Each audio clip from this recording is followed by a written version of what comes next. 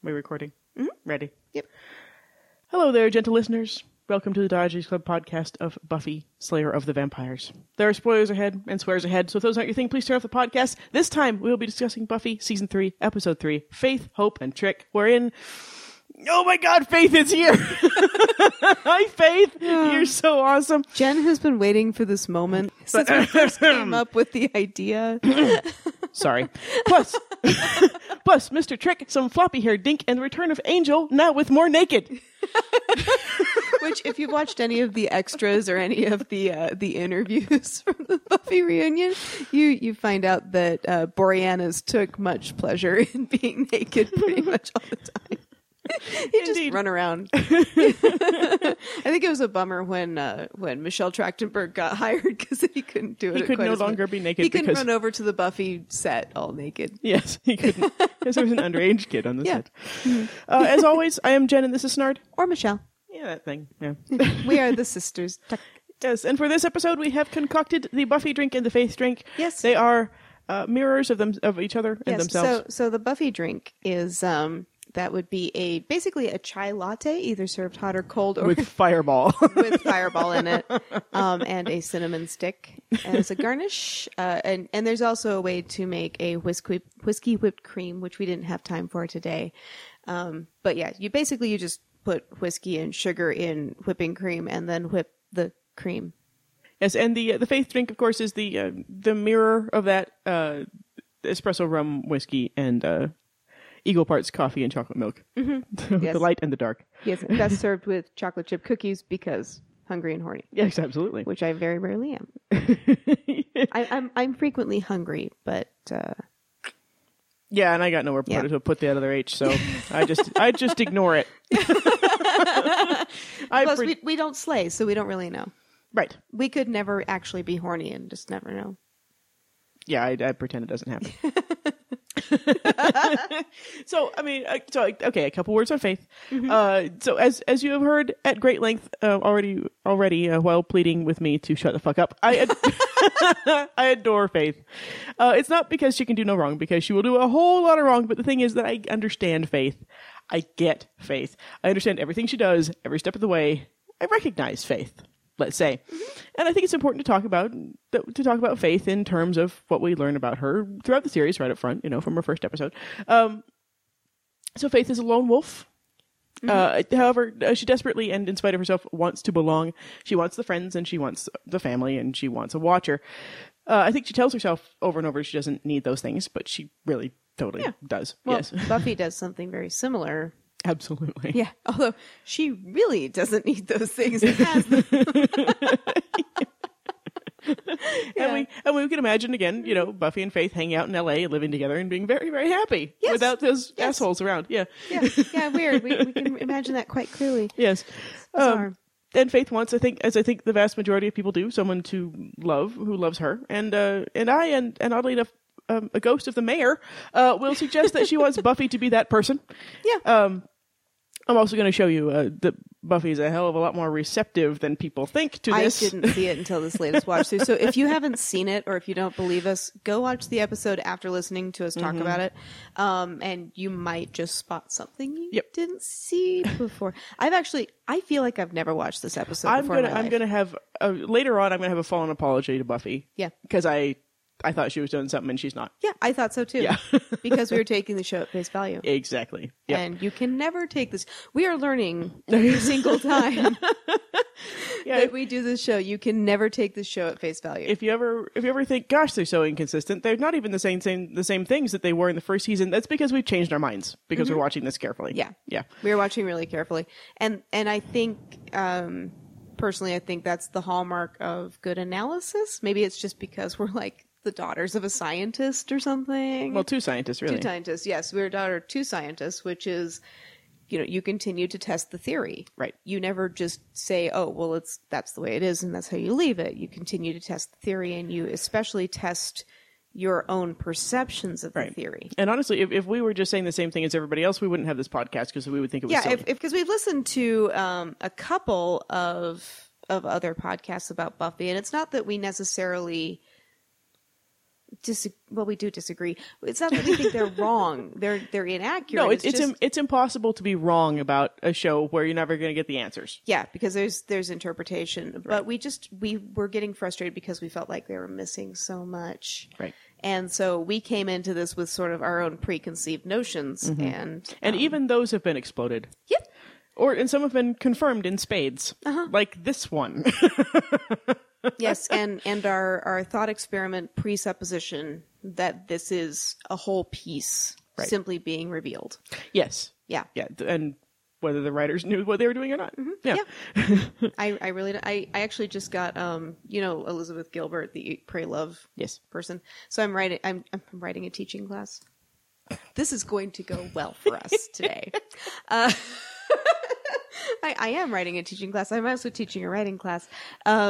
And in that, one of my students brought me a copy of Liz Gilbert's book on writing. And she even says the same thing. She has this great story in there where she had a novel idea she was working on, and then a whole bunch of shit happened, and she had to go do something else and ended up writing a book about that instead. And then came back into town, met another writer, I think is Anne Pratchett, that she met up with, and they were talking, and then a little while later they got back together. After she went back home and she tried to work on the novel, it didn't work. And so they go and have like lunch together at a certain point, and they're talking about their projects, and the other one starts talking about hers, and it's the novel that left Liz Gilbert. Like it's the same novel. Interesting. Yeah, there's just a little bit of like a time period difference. They're shadow selves. They're shadow selves, yes. So the theory is that her theory that she postulates in the book is that something wants to be written and it flits about and it finds someone to write it. And if you neglect it, then it goes and finds somebody else. It fucks off. It fucks off, just like the characters will fuck off. Yeah. The idea Your also characters fucks will off. fuck off. Yeah, Yeah. I remember that from when I was writing. It's like, what are you doing? That's not in my outline. I have to. I've learned to listen to my characters tell me a story first, and then I write all of those down basically verbatim. And even if they don't match up with anything else I'm doing, eventually they will become important. Right. So I figure I write my stories like ocean between islands. Like the islands are the pieces that I get from my characters first. And it goes much smoother that way. Interesting. It's much easier when I think of myself as more channeling than creating. Yeah, and don't get too married to what you think is going to happen. Yeah. Yeah. That's just a lesson for life, dude. I mean, we don't know. We'll never know for sure if Buffy and Faith were meant to be a thing, even though we do. But well, the writers don't really like to talk about things in absolutes. Well, I've got some evidence coming up, but basically, their entire relationship is shrouded in production coding. So that means that they can't just say what they mean. But if you know what to look for, it's really obvious. Yeah. I'm going to spend a minute or two doing a brief primer on production coding.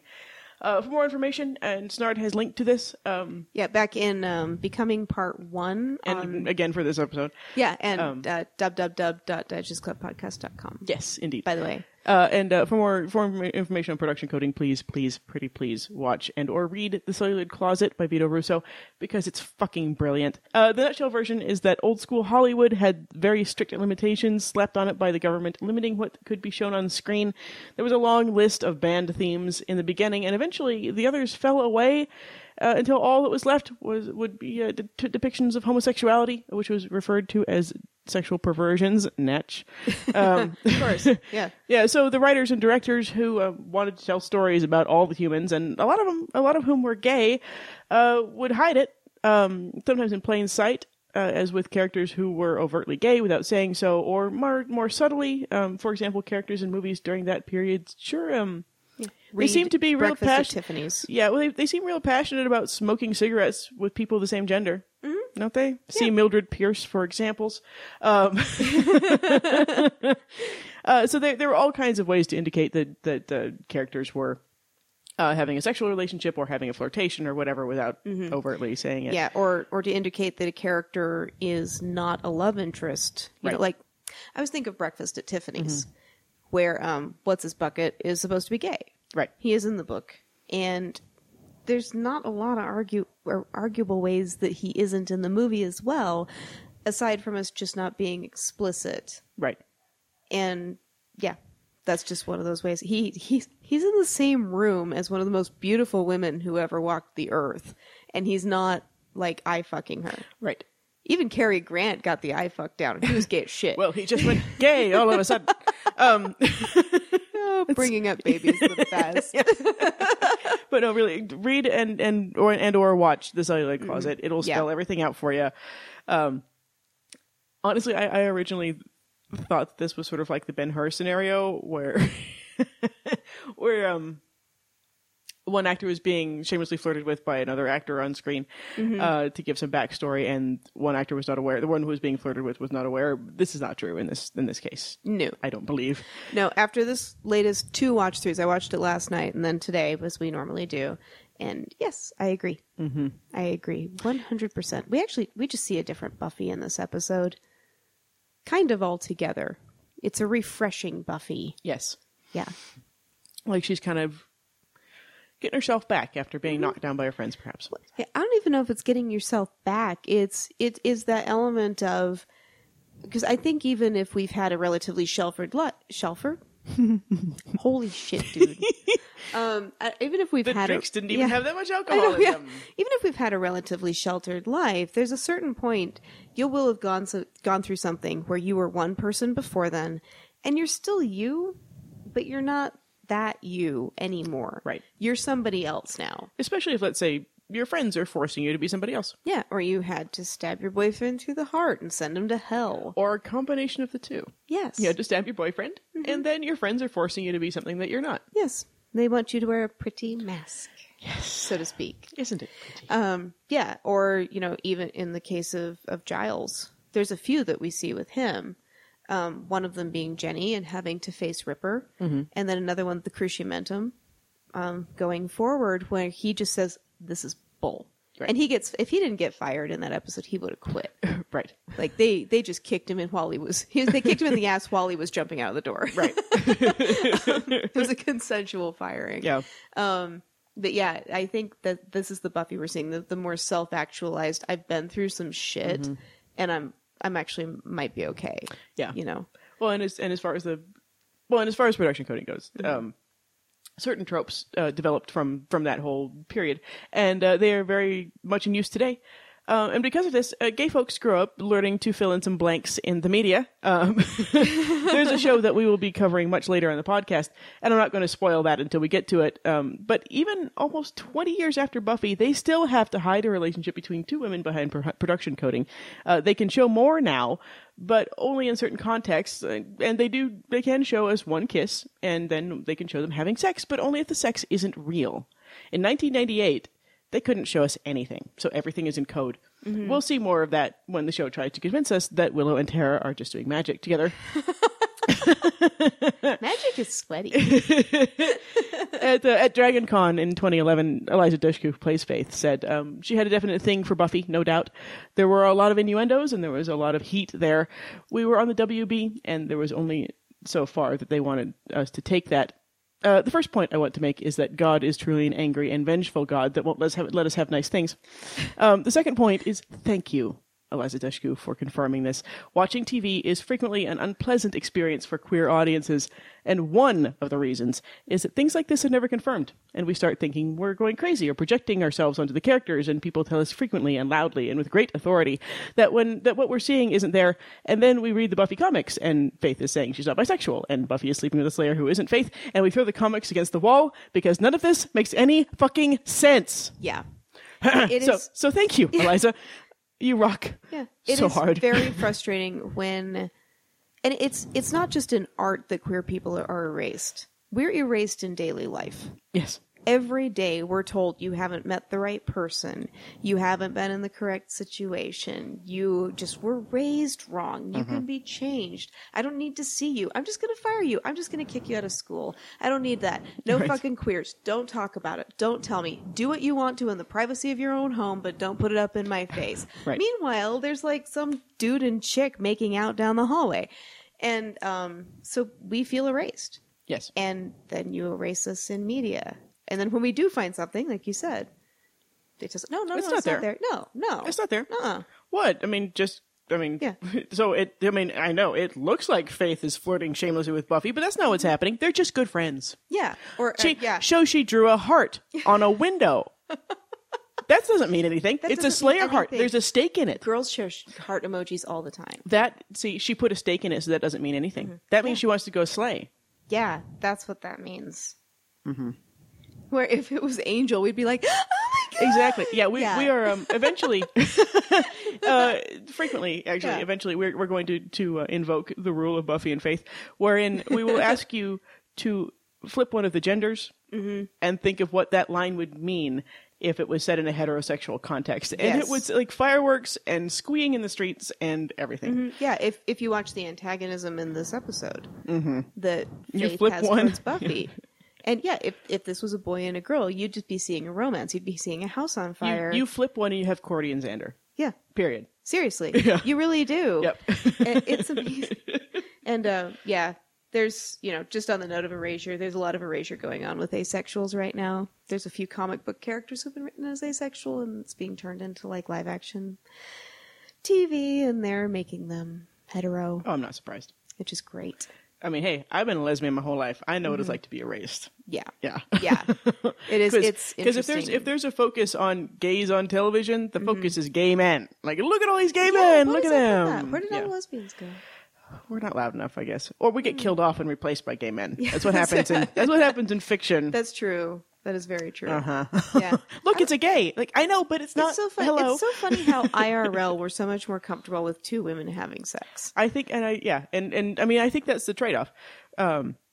Lesbians are more socially acceptable. Gay men are more likely to inspire violence from insecure and homophobic and closeted gay people. So we get to fly under the radar a bit. But at the same time, we don't get as much representation in popular culture because, honestly, we're not the ones in Hollywood. Yeah, that's true. Doing the costumes, writing the scripts, you're the ones doing the direction. flying under the radar. You're busy doing other things. Right. Yeah. We built the sets. Yes. Yeah, totally kidding. Although it could be true. I don't know. Unless you're Jodie Foster. Yes.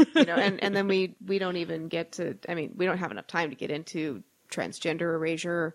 Right. And even though trans folks are making quite the comeback, I have to say. Yeah, they're doing a good job. I mean, It's we fantastic. have a trans woman replacing a pretty much a Frankenfurter. Yeah. Yeah. I mean, Yeah, I don't know what to Loretta make of Cox that is whole the thing. Best. Yeah. If you guys ever want to, if you as queer friendly folk, we assume you are because you're listening to two queers. Yes. If you ever want to really troll people, people are like fucking transgenders, man, woman, that's the way it is. Just start posting gifs of Loretta Cox like rolling her eyes and being all amazing, Yes. and eventually someone's gonna say, "Who's that person? Who's that bitch? Who's that woman?" Like. And then you post the Wikipedia link. Yeah, exactly.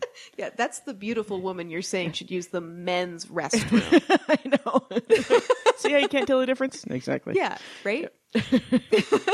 Yes. Yeah. But at the same time, apparently there are only a certain number of spots for queer folks on TV, which fine. Everybody says we're only 3% of the population. Whatever I say, that's bullshit. Yeah. But Well, whatever. we don't have 3% on TV, so Right. Well, and it's Yeah. the same. It's the same thing with and, characters like, of HBO color. notwithstanding. Yeah, I mean it's the same thing with characters of color. Represent a much larger part of the population, but you still get a very small piece of the Yeah, representation. we're on television primarily movies. heterosexual, cisgendered white people that we see all the time. Right, and Yeah, and that's- thin and fit and pretty and all Yeah. that other stuff. and that's fine. It's totally fine. It just a lot of it doesn't interest. I mean that's the thing. There's nothing wrong with it. Mm-hmm. Television's been like that since the beginning of television. Movies have been like that since the beginning of movies. But I get so bored. It is boring. I can't. No, it is just so can't boring. even. It's so If I have to watch one more straight romance, I'm gonna go crazy. If I have to watch one more relationship that is based completely on physical sexual attraction Right. and the heat generated between two people, like that's what gets me. It's like I understand heat. I understand attraction. I understand when two people are supposed to be together, but can you at least be able to have a conversation first? Yeah. Please? The whole thing just bores me. Yeah. I don't know. It's It's boring. hard. I know I'm only a small percent of the population. Who gives a fuck what I think? That's fine. I'm just not going to watch your shit. Yeah. But yeah, that's part of the reason it's so cool to see. And as somebody who previously thought I was bi, it would have actually been nice to have this be able to be. I mean, I think they were as explicit as they could possibly be. And watching it a certain way, they were more explicit than the network would have even let them be if they'd been able to read between the lines. I think they did the best, ballsiest job of showing this relationship. Right. Well, and I mean, I think we've talked about this before, where you could have an explicit relationship between Willow and Tara because they were like the wholesome gay couple, you know, from Jeffrey. They're the wholesome gay couple, and you could pretend that they weren't having sex, and you could pretend they were just doing magic. Buffy and Faith. Yeah. We're going to be, I mean, you couldn't They barely pretend... even make it through this episode. Oh my God. Those two, if they had ever gotten together, it would have been the crater that in the last episode of Buffy, but early. that Halloween episode, Way Forward, where Buffy's having sex with Riley and it's like fueling the haunting. Mm-hmm. Just would have like rocketed up. Oh God, they would have just. I mean, they have so much heat. Yeah, they have so much heat. They do. It makes every relationship, including Spike, that Buffy gets into later on, look like nothing. Yeah, it is. It's fascinating, and it would have been nice to be able to see it without people squishing it, I admit. But then they would have had to kill one or both of them off, you know. Yeah, exactly. They would have had to kill Faith. They did the absolute best they could with what they had, and they did a brilliant job. You just have to watch it a certain way. Yeah. Yeah, it's just like Sherlock, by the way, if you haven't caught on, is asexual. Right. And a lot of people, they say, oh yeah, but he's a sociopath, and that is, you know, he's so cold and calculating, and, you know, if that's the only representation of asexual people, no, he's very warm. He's a sweet guy. Hey, Faith's a murderer. I'm fine with her representing the shit out of girls who like girls. I think Sherlock is adorable, and I am happy to have him as my asexual representation. Well, he was written that way. Yeah, he is. Back in Conan Doyle, he was written as asexual. Yeah, and he has a thing for the woman, but it's not sexual. It's a sapio thing. Arena Adler. Yeah. You know, I love that. I love that he's attracted to her without having to have sex with her. Well, and I mean, honestly, watch the version with Jeremy Brett if you want to see a better representation of asexuality. Yeah. No, he just doesn't give a shit. It does not even occur to him to have sex. Yeah. No, Jeremy Brett is he so does good. Better. He's one of the hottest dudes who has ever walked the earth. Well, and there's something funny about Benedict Cumberbatch. I think he plays it very asexual. I think he does such a good job, but he like exudes one of those pheromones where other people are having so much physical affection for him. Right, and exactly. And like he's too conventionally hot to be plausibly. He is, yeah. Yeah. Yeah, absolutely. And then he does play a phenomenal Sherlock. Well, and Jeremy Brett's just unconventionally hot. So you can buy it that people kind of overlook. He's got like the ugly pretty going on almost. Not the ugly pretty, but the it's like he's so pretty it does a 180 and then I don't know. Totally. I don't even know what to say it's about like it. But you're almost too alien or something. Well, and he was bisexual. Mm-hmm.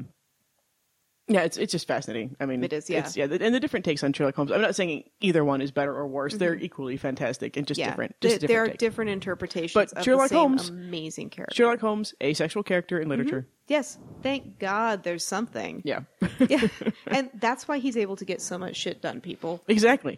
When people ask me, I say I don't experience sexual attraction, and there's this long beat, and they say, "Well, what do you do then?" I said, "I get a lot of shit done." They think about it, they're like, "Yeah, I bet."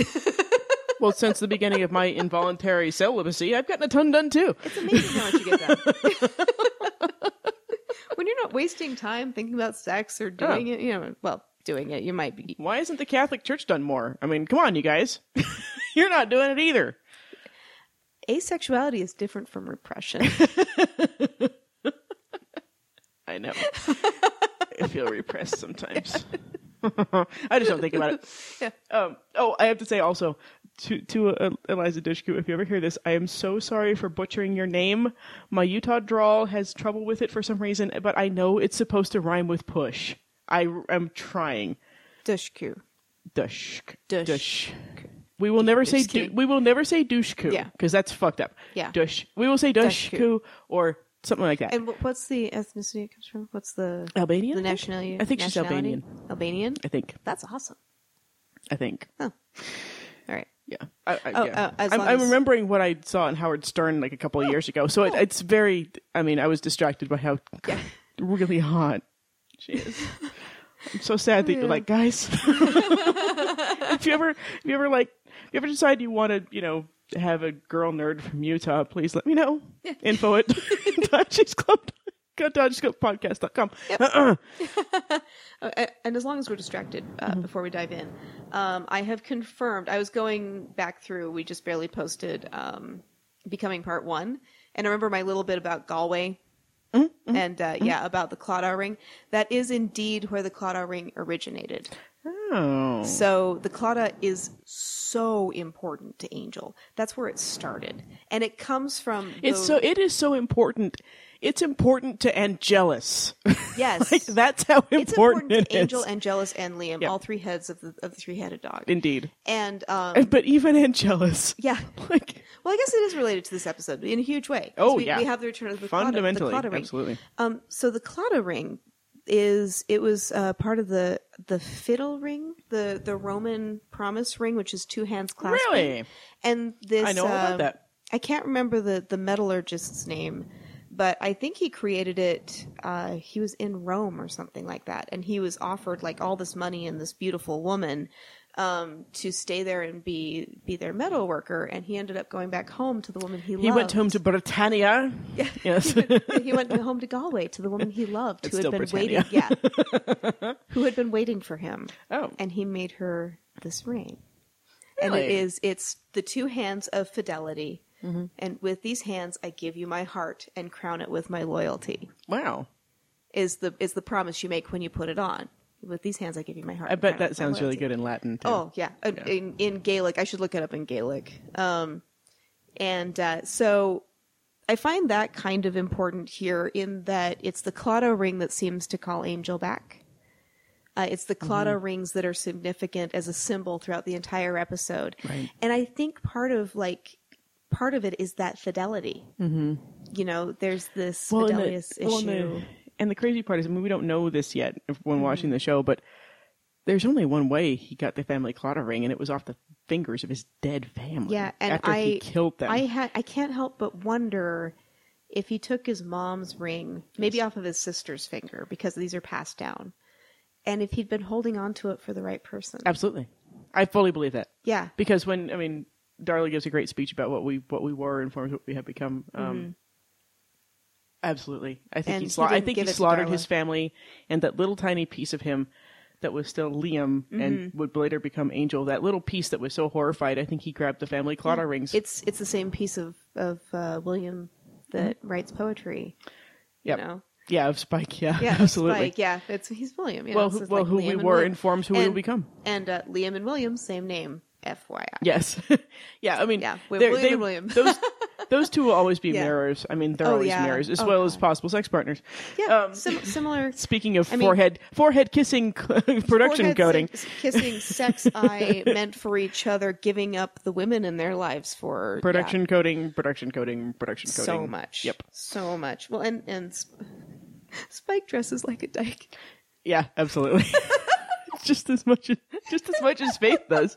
Does. Absolutely. Because Billy Idol, a little androgynous. Oh, yeah. That's part of the sex appeal. Yes. Yeah. Well, I find James Marshall should be extremely sexy. Oh, God. Would I have sex with him? I probably couldn't do it because he would smell funny. I just But want to watch him move around. yeah, like he would smell like a dude, so I probably couldn't do it. Yeah. But I like to look at him. He's great to look at. I like to look at people. Yeah. So yeah, I wanted to since I just barely did that, and I thought, oh, I never researched that. I never made sure that I was accurate on that. Yeah, Claddagh ring comes from Galway. That's These are fascinating. That's family fantastic. heirlooms. They are so important. And I'm not saying you shouldn't wear a Claddagh if you're not Irish, if you don't understand. Snard wears one. I do wear one. Well, both my boyfriend and I are Irish. So, you know, well, he's half Irish. But yeah, it doesn't. I mean, And okay. yeah. I will say though, if you have not yet been on a date with a girl, do not give her a Claddagh ring. The severity of the symbolism. There's a lot of conversation right now about cultural appropriation, and I Scott know, Scott Hope. Yeah, and I know that a lot of this is particularly about the more brown colors of the population, the more oppressed, I should say. Scott Hope. There's a better, Scott Hope. So, I'm just going to keep saying what that. I'm saying is, I understand that a lot of the discussion of cultural appropriation is about repressed populations who are not white. Right. But the Irish have been pretty fucking repressed in the past. Oh my God. Look up Irish history in this country. Like, up until JFK, like, he almost wasn't elected because he was Irish. I'm always going to push that point. And Catholic? Oh no. And Catholic Irish. It sounds so innocent, doesn't it? And right now, that sounds like, you and everybody else. But that's not the case. He that actually wasn't the case. He was a pussy grabber, too. Well, Marilyn Monroe, though. I mean, oh, hell yeah. Hello. Hello. At least he had taste and class. I'm just jealous. Seriously. Yeah. I'm totally jealous. Jackie O. Yeah, You went for Marilyn. Come on. Hello. And that family, she was prepared. It was going to happen. Maybe not. But anyway. So, it's such an important symbol, and people like Scott Hope out there don't just go throwing this shit around. This is a sacred thing to this culture. Stop it. Fucking Scott Hope, man. Stop it. Yeah. So, I just wanted to add that to the culture appropriation conversations going on. Don't wear Indian headdresses if you're not, like, a Native American. Right. Don't wear a bindi if you're not Hindu or Indian. Well, I will say, if it's something you really want to investigate legitimately. Yeah. I mean, like our dad goes to sweat lodges and stuff like that, which is fantastic. Yeah. He really is he's fascinated by the culture. He's integrated into that culture. He is fascinated by the culture. He really wants to learn. Yeah. That is awesome. Yes, please do that. Learning about other cultures is fantastic, but don't just put on turquoise and act like you're Native American. Yeah, don't show up at Coachella wearing every little exotic thing that you could possibly find the last time you went to fucking Bali. Like, chill the fuck out and actually respect the spirituality that you're using. It's irritating. Like, yeah, when you go to anywhere with just a Buddha head, oh my God. Drives me crazy. I mean, I'm Buddhist. I am. I know what I'm doing. When other people start chanting Om Mani Padme Hum, like, shut the fuck up. You don't know what you're saying. I don't know. That wasn't very Buddhist of me. You're supposed to live in the moment, man. Yeah, I'm supposed to be loving kindness. But that wasn't very loving kindness. You don't know what you're doing. When you say namaste and you don't know what it means, that's somebody else's. That's not yours. Say peace be unto you. Say the fucking translation. And with these promise rings, don't just hand out Claddagh rings because they're important to you. And you're going to give the Slayer PTSD. Yeah. And when you give someone a Claddagh ring, you say, with these hands, I'm giving you my heart, and I crown it with my loyalty. It's really important. It's important. And people shared it as friends. People did share them as friends. You can turn it that way. But if you haven't, the like right hand means one thing and the left hand means another. But if you've only spent, let's say, less than a minute with somebody, a modicum of time. Yeah. Don't do this. Yeah. Okay. If anyone out there is inspired by Scott Hope and does this to anyone, I'm going to find you and slap you in the face. Yeah. And also the scene where Angel gives the ring to Buffy and he's on the docks and he's going away. In my research that I was going to talk about this, and so I'm going to do it now, even though So there was something during the potato famine and afterwards called an American wake. And that was when you would attend your own wake before you went to America. Or you left because you had to leave your country.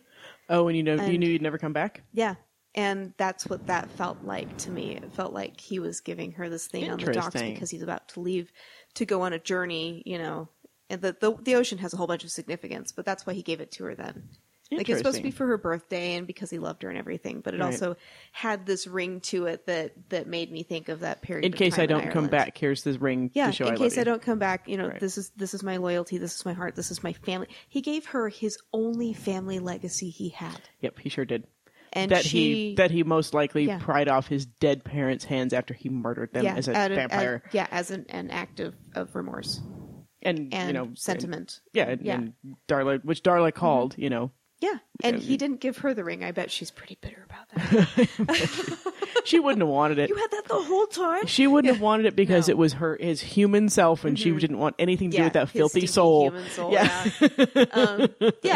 I mean, this is a huge gift, and he treats it as such, and the show treats it as such. And I just don't think that it ever translated. Nobody ever did the research independently, maybe. To see what he's got hope. Yeah. To see what he's actually leaving behind. He's leaving the only thing left of his family, something that he's probably carried with him forever. Right. He's been wearing his. You see it. So he's leaving that with her before he goes off to God knows where to do something that he has to do because he can't stay with her. Right. And oh my God, like the symbolism of this ring, and it rings through. Rings true through this whole episode. Well, of course, I'm going to step back into the Buffy and Faith thing for the production coding. Yeah. Well, no, I think that's part of the importance. Yeah, I think so too.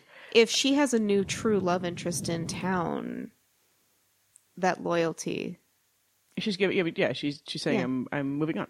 Yeah. Yeah. And she she does the right thing by giving the ring back. Yes. She does absolutely the right thing. Absolutely. Yeah. So I've also read online in that in the DVD commentary, either Doug Petrie or David Greenwalt, I'm not sure which one, told Eliza Dushku to play Faith as being attracted to Buffy, and that they kind of forgot to tell her to stop.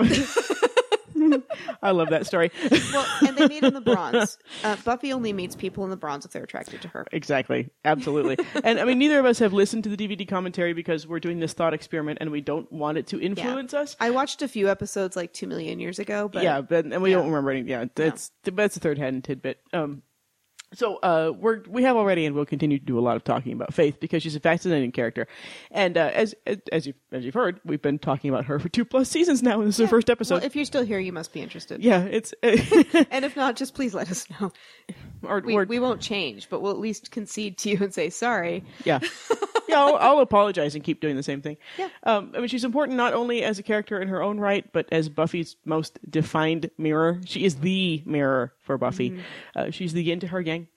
She's also Hercules or Heracles in Snard's ongoing research into Greek mythology. We'll get into that in a bonus episode. Yeah, we'll be here for 10 hours if we go into that too. Yeah, but she really is. Faith is also one of those consistent suppliers of refrigerator moments in the Buffyverse.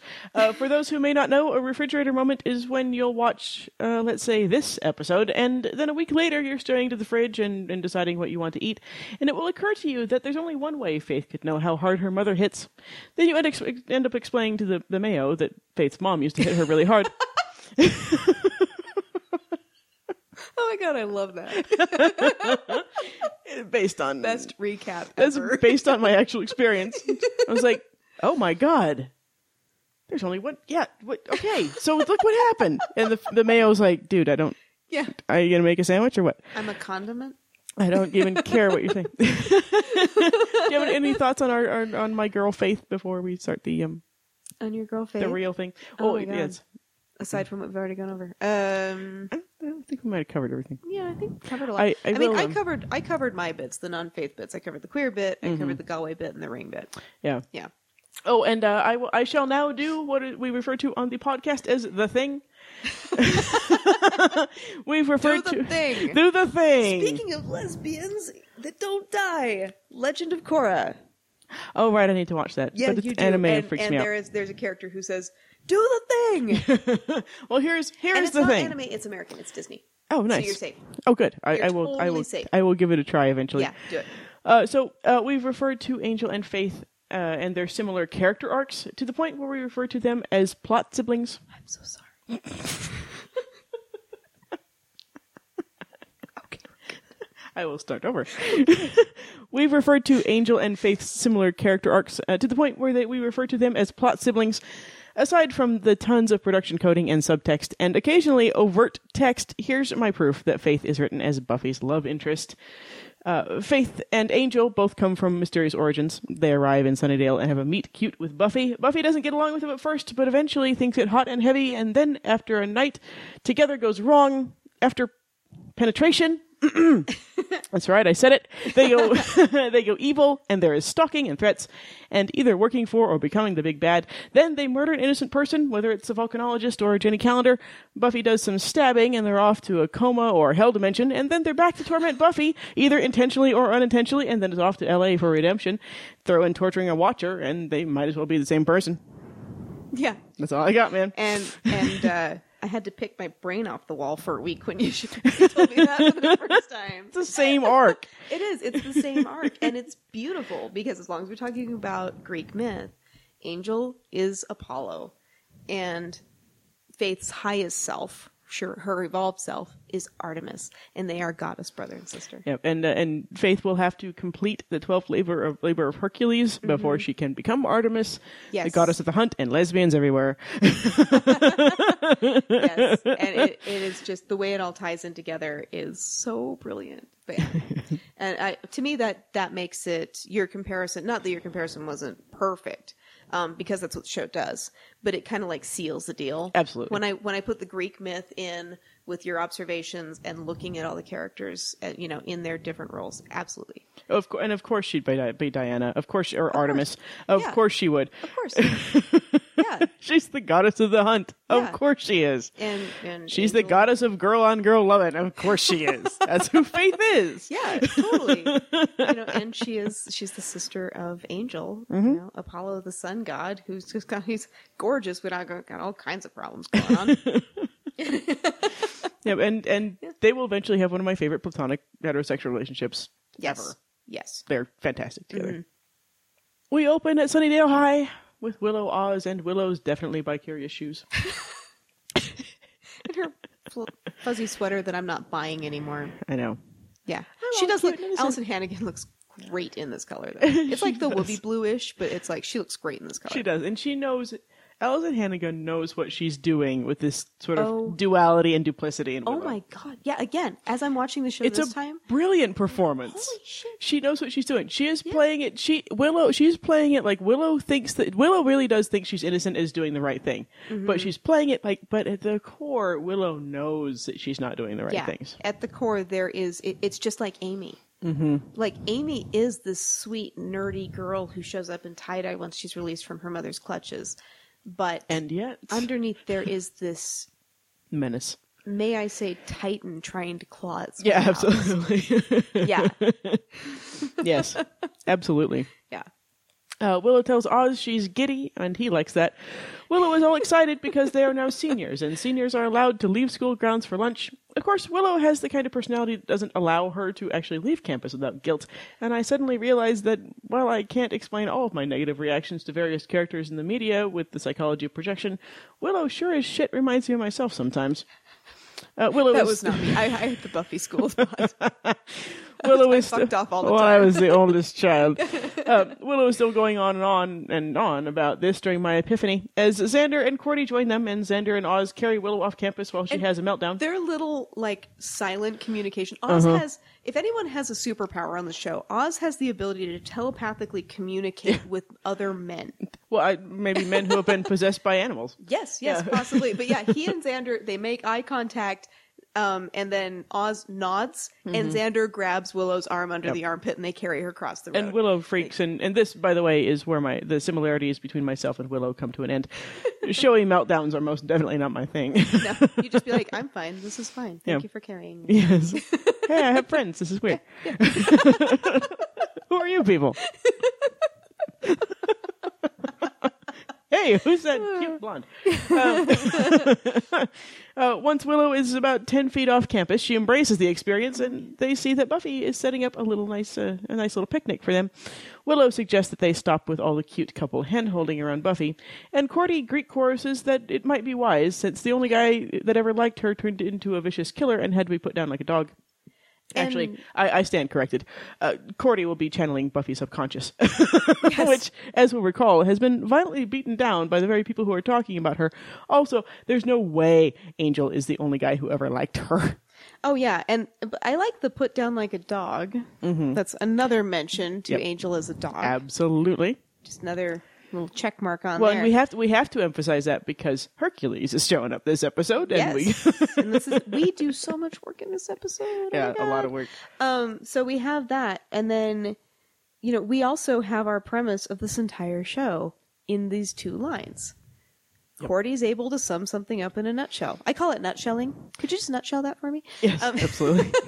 But yeah, this whole episode is a nutshell. Yeah.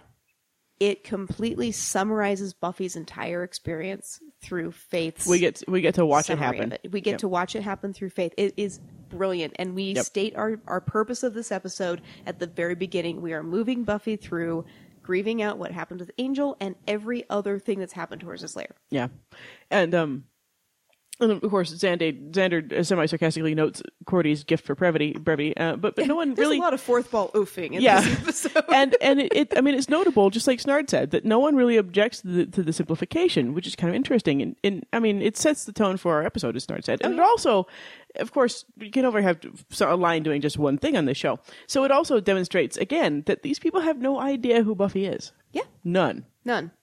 No idea. Yeah. Because they're treating like this is nothing. Just like they treated Angelus like he was just any other vampire. Right. They're like, I understand he's your boyfriend, but can't you just kill him? It's like, he's my boyfriend. Yeah.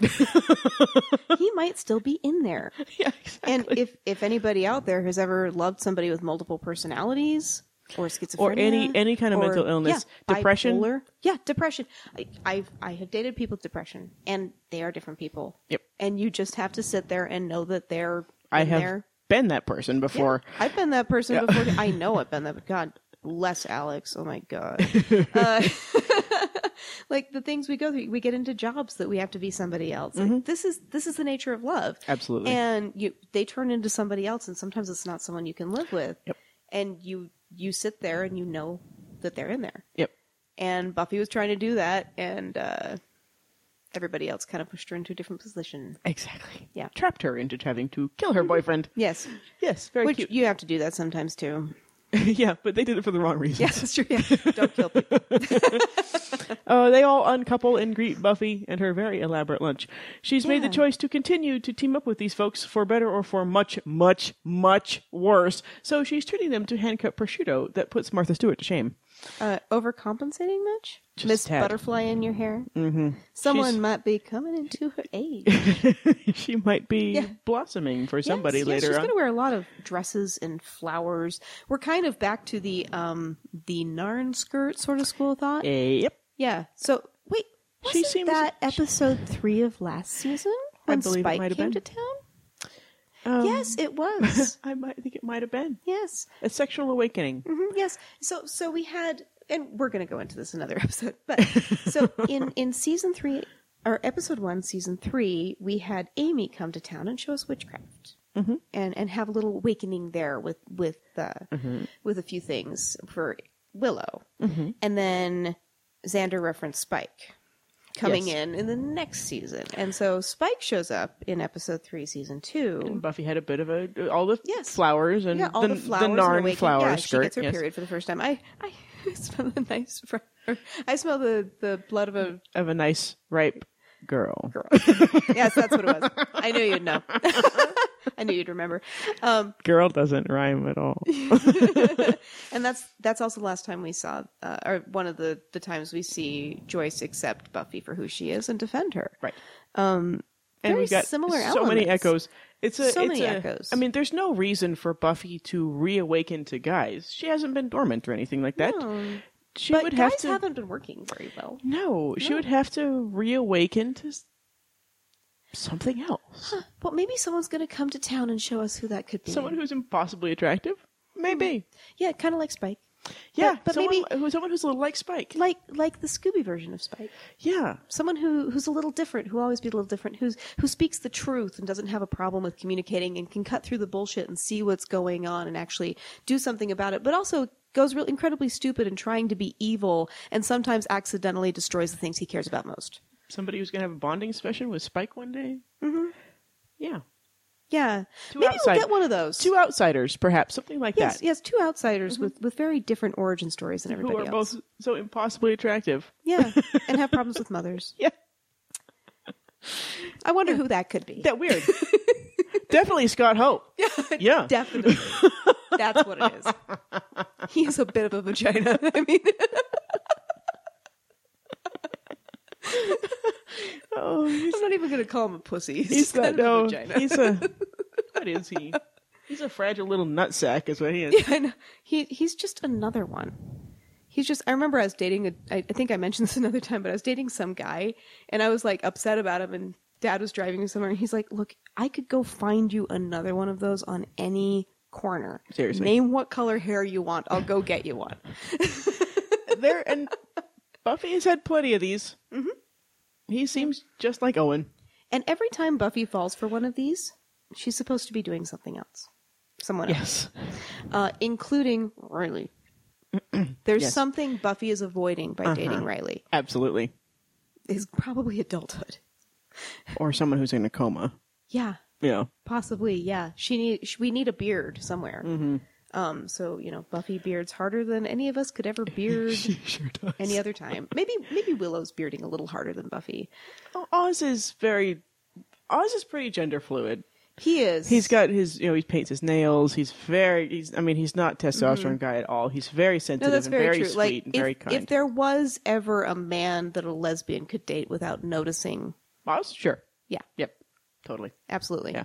He's more sensitive than Willow is on any day of the week. He is, especially in this episode. I'm so Team Oz in this episode. Oh, yeah. Yeah. Oz suggests that Martha Stewart may be a reluctant slayer, and I can't tell you how much I would love that. She's besties with Snoop, so don't underestimate Martha. I love Martha Stewart. I do too. so You've much. got the book over there. I have the book. Homekeeping. I have a defunct. I'm so sorry, it's defunct. Tara Lynn, I know you want me to finish that. Dual fanship. But yeah, I have a defunct blog that I wrote for one of my projects, and it's from the point of view of a fairy doing magic, and she feels like, or she's been banned from magic, and she feels like she can't use Martha Stewart Oh. because Martha Stewart must be magic. Willow, of course, is just super sure Buffy will be let back into school because it really is dangerous for Slayers to get too bored. Shut up, Kennedy. I mean, Buffy says that she and her mom will have another meeting with Snyder the next day. Willow has noticed Scott Hope, who likes Buffy, and she will now proceed to try to force Buffy into a heterosexual relationship. yes, because if a man likes a woman, She has to like him back. obviously, Yeah. duh. I mean, men don't just come along every day. Or anything. I will say, Willow, one day, Willow will redeem herself by going and getting Faith and bringing her back to Buffy and That's true. presenting her as a gift. Yes. But oh my God. It's terrible. Terrible. Well, and the whole uncoupling thing where they have to uncouple. Like, to make Buffy feel like a freak. It's kind of fun to see the Scoobies be all like synergized, but at the same time, I feel like those four have done such a good job of creating a meshed group without Buffy. There's no room for her. Right. And they try and recognize that by uncoupling, but that's not the problem. Right. The problem isn't the couple. It's that you're trying to force Buffy to be stuff she's not. Yeah, and you're expecting her to be other things while eating her food. And yeah. they're just being terrible people. Yeah. Again, still. Why do they uncouple? Because they think they're doing something nice for Buffy. So they're suddenly sensitive to the fact that she's single? Like, Right. what? It's the last thing that Buffy wants is to be made to feel like a freak because she doesn't have a boyfriend. Care. She loves other people in couples. Right. She loves romance. She wants her Buffy friends to be loves happy. it. Yeah. She's one of those people. She sees two people hugging or cuddling in public. She's like, oh. It's because they have no idea who Buffy is. Because they're going to mistake her for a fucking robot. That's a robot. Like, I mean, I think Xander's a little more onto it, but not a lot. Well, he'll get bad in a second. Yeah. Well, yeah, for just a second, and then he gets punched. Which is fantastic. And he's pretty good through the rest of this episode. Yeah, he is. Yeah, he snaps back. Heterosexual man impulses. Oh, aside. yeah, absolutely. I mean, I understand. But he's acting on behalf of somebody else's bits. And the at great that part about point, Xander is it takes one hard punch and he's back on your team. And he even does the little chuckle like, I deserve that, ow. Yeah, exactly. Willow suggests that Buffy do that thing with her mouth the boys like. Buffy's eyebrows have so many objections to this. And Willow realizes what she just said and quickly corrects it with that little half smile thing. Willow noticed that, eh? Interesting. Yeah, isn't that interesting? Yeah, let's watch for Buffy's little half smile thing in the future, shall we? There's a character she'll be giving it to in upcoming episodes, but it's not Scott Hope. It's not a boy. At all. No. Well, and so this is interesting. After the first the first bit when we were watching through, I think it's cute when she's like, "You're supposed to stop me when I do that," and Oz says, "I like it when you do that." Mm-hmm. But we really zoom in on his face when he says that. He doesn't like it. And he doesn't have, he's not playing that line straight. There's no reason for us to camera to him individually away from Willow for him to say that line. uncomfortable, but he's going to go along with it because that's what Oz does. He goes along with Well, things. I think what he's saying is, I ain't cleaning up your shit. Right. I think so. Like, too. I think he's like, no, that's your problem. You want to be a dumbass? I'm not going to stop you.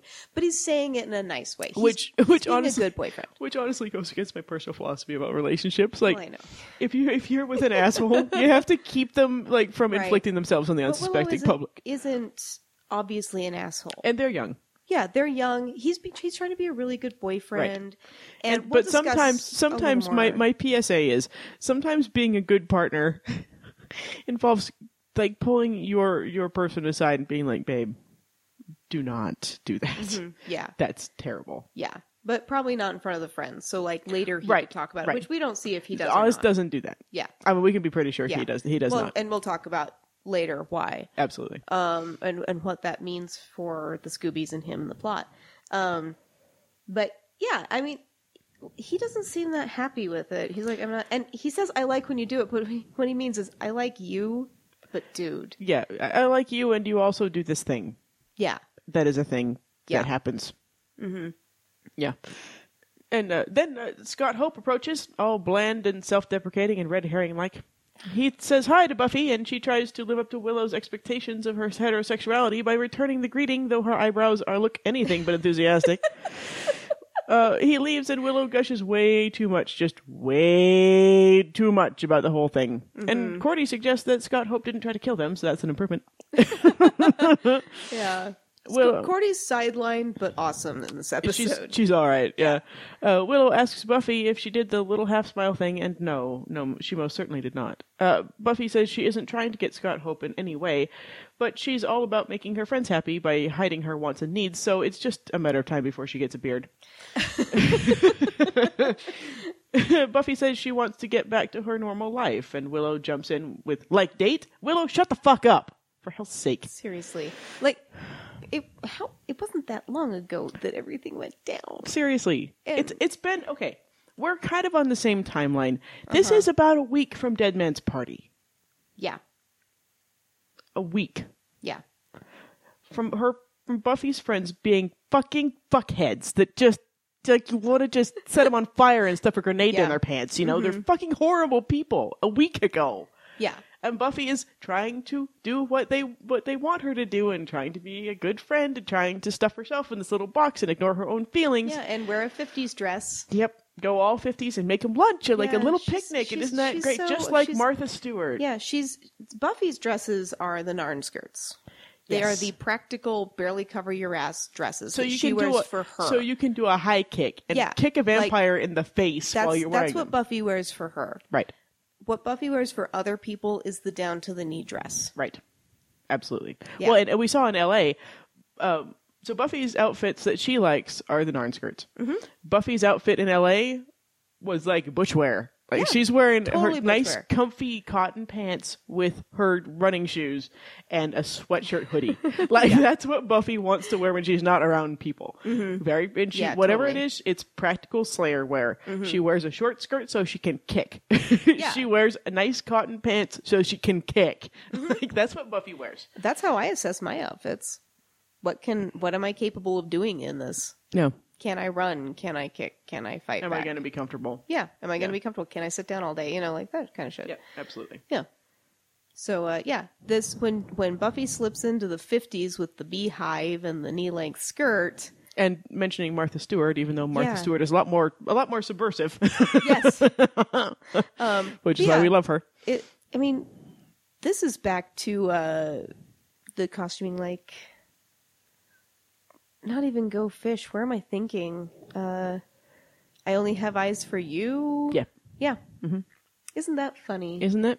Yeah. 50s, that we're 50s, calling back to the last time she connected with somebody, even though it was through somebody else. Yeah. Yeah. Banish the queer, for sure. Yeah. Which those two had a queer allegory relationship. Absolutely. Yeah. Yep. Buffy starts to say something, and then Xander jumps in, saying he saw the little half smile, which is debatable. He calls her a little slut. And he tries to convince Buffy she wants to date as well, and calls her a slut, which is really funny, and is especially not funny if your friend's boyfriend went evil after she lost her virginity to him. Buffy makes me so incredibly happy when she slugs him in the arm. I bet that bruise turns out to be very colorful. But like we said, this puts Xander back on track. He does. Well, and she should have done this in Dead Man's Party. Just walked around and punched each one of them, and then they all would have been fine. I think maybe in his head that was more of a, oh, we're back to normal. I get to kid you about this now. Right. And then once it came out of his mouth, he was like, okay, punch me. Like, yeah, he accepted the punch. Yeah. He knew he deserved the punch. Mm-hmm. Yeah, Buffy knew he did. And this is a very dude. I mean, they're bros, you know, they're totally bros. And this is the way they interact. And Buffy just added a little extra mustard on that punch to show him to not do that anymore.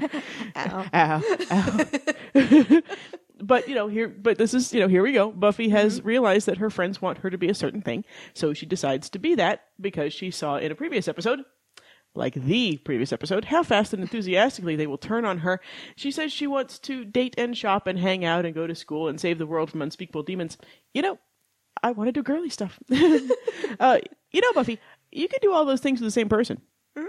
Same. Yeah, I do like the girly stuff. Yeah. Like she's been saying, I want to be a girl. I want to be a normal girl. Microphone back a little bit. So now she's starting to own the fact that being a slayer might also be able to exist in the same world as being a girly girl, a femme, like you can own woman power and be this crazy, awesome superhero at the same time. Yep. Yeah. Kind of like an Amazon. It's seriously like she'd have one-stop shopping with that with Faith. That's what I'm saying. Yeah, totally. I think they actually do all those things. Yeah, I think they do. Date and shop, lift, and hang out and go to school. Even though Faith isn't enrolled, they're still at school and they save the world from unspeakable demons and girly stuff. Yeah, they do all those things. Yep. Foreshadowing. Hey, what's going on? At a drive-thru, a limo pulls up to much ominous music, and Mr. Trick, yay, one of our favorites. Shakespearean type introduction. He's so awesome. To Mr. Trick. He orders a diet soda. Oh. He mentions to his traveling companion how quaint Sunnydale has become. I wonder if it used to be just one big hellmouth. What? Is he ordering the diet soda for him? Is it for the driver? Is it for taquitos? Who is it for? What is he? Why is it diet? I don't understand. If he's like Spike, which he is, I bet he enjoys a diet soda. He probably does, with Weetabix in it. Absolutely. He says he loves how they call him sir when he's getting his diet beverages. He mentions that Sunnydale is really, really, really Caucasian, and he's so not wrong. I thought we were from the most blandly white place on earth, but Sunnydale wins by a mile or 10. Plus, bad things happen to minorities of all kinds in Sunnydale, and so if Mr. Trick asked me, I'd advise him to steer clear. Yeah. He admires Sunnydale's deaths per annum, as he should. He says he's been running a statistical analysis, and then he leans over and taps on the fourth wall, as is his way, and tells us that it makes DC look like Mayberry. Mr. Trick, Sunnydale makes Mayberry look like Mayberry as well. It has a whole weird duality that way. Yeah. Well, and we're getting so much backstory. Every time Mr. Trick opens his mouth, he gives us backstory. He's great. Every single line tells us where he's been, where he's going, and how he sees himself. I mean, just the fact that we have a vampire saying statistical analysis. Right. Well, what? I know, it's so awesome. He just plops in. Yeah. He suggests that he and his traveling companion could settle in and to have some fun in town because nobody in Sunnydale seems to give a crap about their citizens dropping like flies. And I love Mr. Trick, but this is a terrible idea. Yeah. Mr. Trick, as he mentioned, is very adaptable from the Spike school of vampire adaptation, even, as we can see from his love of modern technology. But still not so much with the kind of learning that saves your ass in the end. His companion, of course, is Taquitos. Yes, I'm going to call him that for the whole episode because it's fun. Taquitos and his cloven hooves tell Mr. Trick that they will not, in fact, be staying because they only have one objective. Mr. Trick tries to misdirect us by confirming that they're in Sunnydale to kill the Slayer, and we're supposed to think he's talking about Buffy. He suggests that they look at the big picture, and I suggest that he do the same, especially after he learns that there are 2 Slayers in town. Yes. Although he is correct in this scene because he is in the light. He's enlightened, literally, in the film. At this time, he is 100% right. Yes. He should probably have changed his mind in later Yeah, episodes. dial it back. Yeah. Yes. But, so Taquitos, aka Kakistos, who is Gorgeous. Greek, weirdly. Isn't it funny that we have a Greek Isn't that weird? vampire come to town when At the same time as Hercules, yeah, you mean? Isn't that weird? Isn't that weird? It's so weird. It's just Heracles comes to town. Yeah, and see, a I feel Greek like this comes is the show saying, hey, Greek myth time. Not that it wasn't before, but we really get into it now. So yeah, in this shot, like Taquitos is in all dark. You can barely even see that someone's there. You can see it's like a And- poof. Yeah.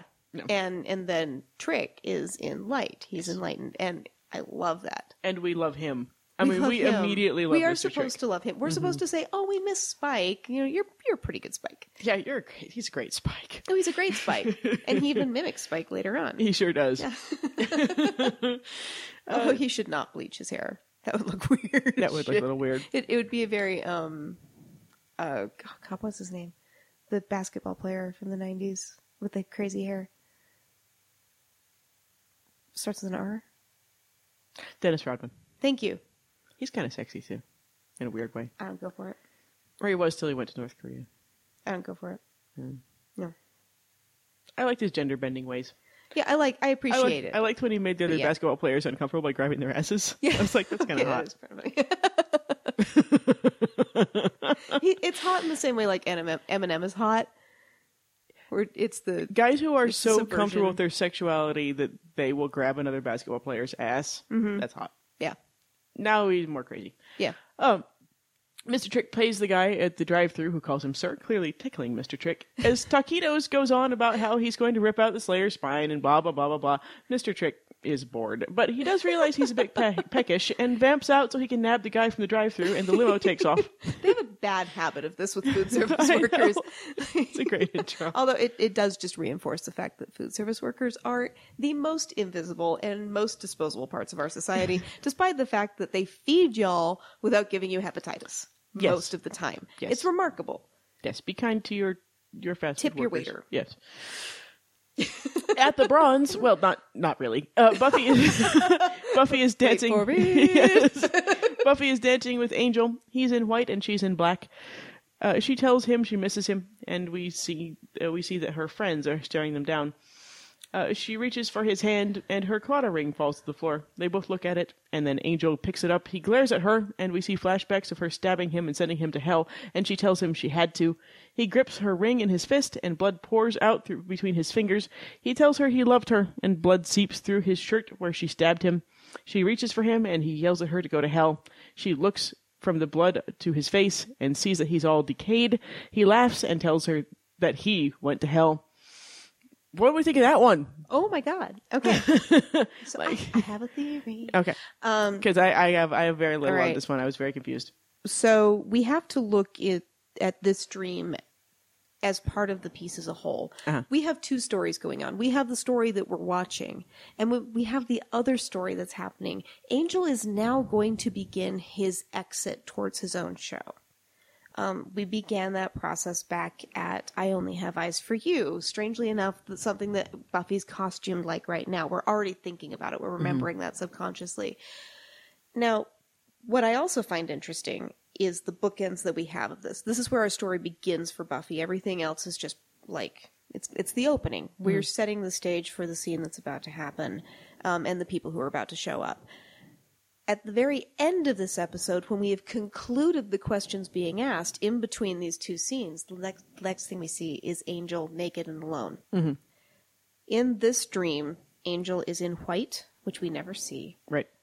And he bleeds and he emotes things we never see. This is something that someone who knows Angel wouldn't dream. Right. And wouldn't think. And not something the powers need to show for any particular reason. Right. We have evidence that this is facilitated by the powers because It's a Slayer dream. right. The clawter ring is important. Right, and we know that Buffy herself does not have psychic powers. Yes. So when we get an echo of this later in the episode, we know the powers that be are involved. Yes. But how involved? Yeah. Are they just opening up a line? And I don't think we ever get to know how involved or uninvolved the powers that be are. And I think that's done on purpose because how much do we ever get to know how much of our lives are being lived for us and Right. how much is our choice? Right. I mean, that's that's part of the whole point of the Angel the series. Isn't it interesting we start asking that question here? Right. I mean, Angel the series, how much of this is our fight and how much of it are we just being puppeted into these positions? And Angel asked the question, how much does it matter? Yeah, how much does it matter? Yeah. The Should only we just, thing that or matters... should we just do our best every day and not give a shit Exactly. what happens at the end? We fight because we fight. Right. Because it's the only thing we can do. And so we start asking this question here. I think this is Angel. I think this is Angel's dream. I think Angel's starting to wake up and try and claw his way back to the world and feel it. Because why would he bleed? Mm-hmm. Vampires don't. We see vampires bleed, but not like this. Right. Like squeezing a ring like that, it would dent the ring if you were a vampire. Right. Vampires aren't like juicy blood-wise like that. They bleed a tiny bit, but not... they'll kind of bleed from a cut or they'll get a bruise. You know, they get like subdural hematomas and stuff like that. But they don't bleed. No. So this is Liam. They don't have a lot of circulation, Yeah. you know. This is not only is this Liam bleeding, he is holding his family's Clawdaw ring in the same hand that he wears his Clawdaw ring on, and bleeding from the hand and then bleeding from the heart. Right. So, all right, Harry Potter time. I think Buffy's Clawdaw ring is a Horcrux, essentially. That's the short version. Interesting. I think Buffy's ring, because when she pulls it out of her drawer later, it's on a chain. So she's obviously been wearing it. She has been literally carrying Angel with her. Right. And she had it with her when she went away. She's had this with her. Like, even when, after he disappeared, when he was Angelus, she'd find it and she would cry. And it's not just that memory. There's something about this ring. The importance of him giving it to her, the history of Galway, how it came to him. I think this is a piece of him. Gotcha. And so dropping it, you know, she's breaking the fidelity. She's stopped wearing the ring. She stopped thinking about him all the time. She stopped carrying him around. Maybe he feels that. Maybe that was the only thing that got him through hell, was knowing that he was close to Buffy's heart, literally, around her neck. We don't know. Well, at the same time, the costuming is telling us, you know, he's in white, she's in black. It'll never work. It's telling us this again. Oh yeah, it's telling us this again, that it's the light and the dark, the moon, but now it's finally expressing it the correct way. Well, and it's telling us who shows up wearing black, Faith shows up wearing black. Yeah. So it's showing us that the people who are meant to be together, if you want to pick out folks, it's Faith and Buffy. Our two couples at the very beginning, right before they uncouple, they are color coordinated. Right. Exactly. Each couple, like to the very like shade of blue and orange. Yep. And Faith and Buffy are one girl in all the world black. Yep. And Angel's in white. That means it's never going to work with Buffy and Angel at all. Totally. And it's showing that he's innocent in this. And then also in Buffy's dreams, while her friends may be present and they may watch him passively, they never stand there like shadows, just watching. Creepy. This is something that Angel, from his point of view, would see. It's very true. This is not a Buffy dream. This isn't something Buffy would see, just them watching him passively. Well, and he'll be proved right when he comes back and they do the intervention of lameness. No, totally. Yeah. I think he's got a much better point of view on the whole thing. Right. I mean, this whole episode feels kind of third person. I was telling you that later. Like, there's something about the way that Giles is behaving there's a couple conversations. They feel like we're watching it from the outside, but almost in an abbreviated way. You know, like in Person of Interest, the If Then That, or If Then Else episode that we reference, where they're kind of like, you know, quippy comeback. That's one of the best things that's ever been on God. TV. That is a masterful piece of work. Yeah. I can't wait to get to that. That'll be fun. So, you know, like where Buffy keeps getting Taquito's name wrong and keeps getting corrected by Giles. That feels like something that someone else would remember that way. Or see that way, not quite how it happened. Right. It feels too smoothed over. So I feel like a lot of this episode is kind of... But if it is that, I feel like it's a war between... I mean, Buffy pacing around and pacing off camera and going back and going at Giles. Yeah. That's a very Buffy moment. Oh, it is. So it's almost like it's in and out. It's kind of like... Well, if you were connected with someone to the point of never being able to separate yourself from them, which being killed by someone will do for you... you can't ever get that back, but you're connected with them on such a psychic level that you feel them. Like, he gets Buffy. Nobody will ever get Buffy the way Angel gets Buffy. True. I mean, Faith understands Buffy on a Slayer level. Well, I think eventually Faith understands the whole person. I think what Angel will understand that nobody will ever understand is Buffy's secret desire to be damseled. Buffy's secret desire to not be the Slayer. Yeah, because he was there, like, she confided in him about, like, finding the journal and wanting to be one of those girls. Like what Faith understands is Buffy the Slayer, which Buffy eventually embraces and becomes. Yeah. Angel understands the girl that Buffy would have been if she had not been the Slayer. Yeah, he sees all of it. He's able to see all the possibilities because he's also able to relate. I can see the man I would have become as Liam. Right. I can see the monster I would have become Which as... is exactly why the Buffy and Angel relationship can't work, because Buffy is the Slayer. Yeah, well, and they can't be that integrated. Right. They need each other's perspective. They both need to be in the fight. They need each other's perspective on the world. But they do have an incredible connection. So if one of them, if Buffy were able to renounce her Slayerness, or if Angel took any of those many opportunities to renounce his vampireness and become a human, they would have been fine. Yeah, totally. And we play that mental exercise out. Right. And he will never do it. Yeah. But no, because it's, creepy as it is, that whole, like, we shared a room, it creates a bond. Like, being killed by somebody creates a bond. Right. You don't get rid of that. Oh, well, we're gonna see that at the end of this season. Oh, yeah. And she killed him out of an act of love. Yep. Just like she kills Faith out of an act of love. Absolutely. Or she tries to kill Faith out of an act of love. And so wouldn't it be fitting, though? If we just separate ourselves out for just a second, wouldn't it be fitting for Buffy's true love interest, the person she should be with, the person that even Angel's presence and him teaching her how to open up to somebody else? Because he primed the way. He's the one that got her to open up. He gave her a safe space she could come to complain. Absolutely. He allowed her to be both a kid and a Slayer and the woman she was becoming all at once at the same time. Like, he's the only person who treated her as an equal in all of this. Wouldn't it be fitting for him to be emotionally being present with her in the afterlife, in some kind of afterlife, holding her hand and witnessing the emergence of Faith into her existence? Well, and that's and also his sister. He's able to be there to usher in. If you can't be with me, you can be with my spiritual sister.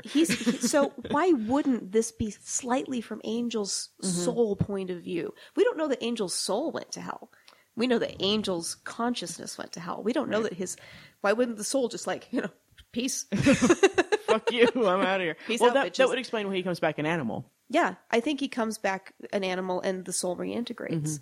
And I think Dad's stuff that he'll come up with later kind of backs that up a little bit. Yes, special episodes with Dad coming up. My dad, our dad, why did I say that, my dad? Our dad has really interesting stuff. So yeah, I think this is introducing us to the Angel part of the episode. Because there's no other reason for him to bleed unless it was from his POV. Yeah, that's a good point. And he's angry at Buffy for a minute, and he gets to get it out at her in this dream state. And in later episode. Yeah, but also him getting mad at her and yelling at her in a way relieves her of some guilt. Well, the same way that his going to hell relieves him of some of the guilt that he felt when he was he's doing the same back at her. Vampire. He's just like, I'm going to show you some emotion. Like, Buffy's able to argue with Faith. She's not able to argue with anybody else. Right. And so this whole, like, we have the presupposition that this is a nutshell episode. But we also, or that's the mission statement, but we also have an episode of emotional honesty. Yes. In this, where people are able to just kind of put everything down and be who they are. Right. Yeah, so I don't know. Let us know if you disagree. But I think this is Angel coming back. Angel knows he's going to come back, and the ring is a big part of that. And I think a lot of this episode is very slightly from his POV. Buffy wakes in her bed, but she's happy that one's over. Man, that's just mean. She reaches into her drawer and finds her ring. It has a chain on it, so Buffy's been wearing this around. Then Joyce startles the bejesus out of her, calling her Sunshine and asking if she's ready to face the beast. Well, one day in Los Angeles, Faith will use Sunshine to save herself from Angelus after she faces the beast. It's too perfect to be intentional, isn't it? Yeah, seems... It's so good, though. And the beast is just Snyder. Yeah, I know. It's awesome. Snyder is laying out the terms of Buffy's readmission. Buffy starts playing with a letter opener as Snyder lists off makeup tests, a recommendation letter from anyone but Giles, and an interview with the school psychologist. That poor psychologist does not have a fun time in the next episode. No. The psychologist has to determine that Buffy isn't violent anymore. Good luck. Dude, Buffy is violent. We love that about her. Okay, so this strikes me as so much like when you kick a gay kid out of school and they have to fight to get back in. They deserve to be there. Like, we even threatened to send Buffy to an all-girls school. Right. Like, Which wouldn't help with the queerness very much, no, but still. not even a little. But they're like the only one that might take her, Right. So it's just smacks of that 90s mentality of just kicking gay kids out of school, finding an excuse. Give me a reason, Yep. And so her coming back in, you've got to talk to a psychologist to determine that you're not gay anymore. Not that way. We don't Yeah. have those predilections. Yeah. Yeah. Uh-huh. And it didn't really strike me until the way Buffy and her mom stand up to him. Joyce isn't quite so flip about the Slayer thing. So this feels like we're coding it to me. Well, Joyce is going to call out the Slayer Pride Parade later in the yeah. episode. So, Yeah, we're totally. back on track with the Slayer equals queer if we were ever off it, which I don't think we I were. don't think we were, yeah. But yeah, her getting kicked out of school and Snyder's antagonism of her and watching her and trying to catch her in the act of something. I mean, this is something queer kids still go through every day at Absolutely. their schools, of somebody trying to catch them kissing a boy or looking at somebody or dressing weird, and they're just trying to look for a reason to get them out of their school. But we don't get to do that. We have to educate everybody. Damn it. Yep. Yeah. Yeah, absolutely. I mean, I had to fight for queer clubs. I remember that. We had to walk out of school. We had to protest and march and collect around the school district downtown to get back clubs. They canceled every club. You can look this up in Salt Lake history. Not proud of it. In a lot of schools, history, in a lot of different states. In a lot of different places. But this is something I lived through. Is when I was in high school, we started some gay and lesbian clubs in one of the other schools, one other than I was in, and they said you can't do that. And they said, well, it's a school club. We get to have those. And so they canceled all of them, including Health Occupation Students of America, HOSA. They canceled all of them. And then if you wanted a club, you had to apply, including like the sports teams had to apply. Everything did. And we said, bullshit. We got it back. It took a lot of work. Well, and note how little support Buffy is getting from her friends in the student body. Yeah. They wouldn't have walked out. They wouldn't have marched in the the Slayer parade. Excuse me. Well, if if Buffy's friends had told the rest of the students that the person who's going to save their asses doesn't get to come back to school, the other kids would have marched out. They would have had to walk. Yeah, absolutely. They would have had to walk out. They would have done something. But Buffy's friends are not sticking up for her at all. Nope. Not even a little bit. And the rest of the school, as is made explicit later, they're too busy with their own problems to notice. Right. It's not that they're saying, "Oh, I'm glad Buffy's gone." They're too busy. They probably think she's in class. Yeah, or that's not my in guess. class. Like she's never in class anyway. Right. I don't imagine they would think that it would occur to them that she had been expelled. I haven't seen Buffy yet this year. Yeah. I must not have the same classes as she does. Yeah, and Buffy's not put on probation. She's being told she needs to get essentially a letter from another teacher who isn't also queer. Right. Like, yeah, I know we have that one funny teacher that we don't really talk about. Right. But you have to get a letter of recommendation from one of the straight teachers. Right. To say that you're okay to come back. Like, the whole thing is coded. It's extremely coded. So much. Heavily coded. Yeah. And I also have to drop that Buffy's wearing a shirt. I said that she never wears this color again back when Kendra died. She does. Right here. Right here. She's wearing a little, like, see-through jacket over her little Buffy blue. I think it's Buffy blue. That is the same color as the one she wore when Kendra died. The last time she was in the school as a legitimate student. Yeah. Just a little callback to that moment of... And a callback to when Faith was... Yeah. Yeah, she got her lost Slayer a powers. woman who was important to her when Faith got her powers. The last time she was at school, when something terrible happened, and she was a student. Like, there's a lot for Buffy to come back to. And the rest of this episode, Buffy's trying real hard to be season 1 Buffy. She sure is. She's trying real hard. Oh, yeah, she is. And we get a lot of callbacks to season 1. But eventually, Buffy's just going to be like, I know I'm being ridiculous. It's just going to stop being season 1 Buffy. Yeah, and we move into new Buffy. Yep, absolutely. Integrated Buffy. But yeah, she doesn't, she's like, how do I work these robot arm things? Yes, I am definitely of your human race. I am I am Buffy from season 1. Yeah. I am Vampire Slayer. Because this is what Buffy looks like, right? I am Slayer of the Vampires, Robot Buffy. Yes. If you ever feel this way in your life, this disassociation where you pretend to be somebody that you haven't been for a really long time. Therapy. Therapy. This is called dissociative PTSD. Which Buffy's going to have. Yep. Just a little bit. But she'll work through it through the guise of somebody else. Yes. Snyder grabs away the letter opener, and Joyce says she doesn't like Snyder's attitude. Joyce says she's talked with the school board, and Snyder says he's aware that he has to educate every juvenile who's not in jail where she belongs. I have so much to say about the jail thing, but the time will come for that. He reluctantly welcomes Buffy back, and she and her mom share a grin at his expense. Buffy asks if maybe she's back in school because Snyder got shut down by the school board. Yeah, I'm thinking he didn't fight it very hard after Giles threatened to kick him in the kidneys for a while, too. Yeah, and Giles never asks for credit for that. He sure doesn't. He doesn't ever let on. Oh. That maybe he convinced. maybe he talked Snyder into not pushing so hard. And he's like, call my friend Ethan. He'll tell you. Yes. His kidneys are still sore. Yes. He's like, but get him to get out the chains. There's my girl. So you picked up what I was dropping. Good job.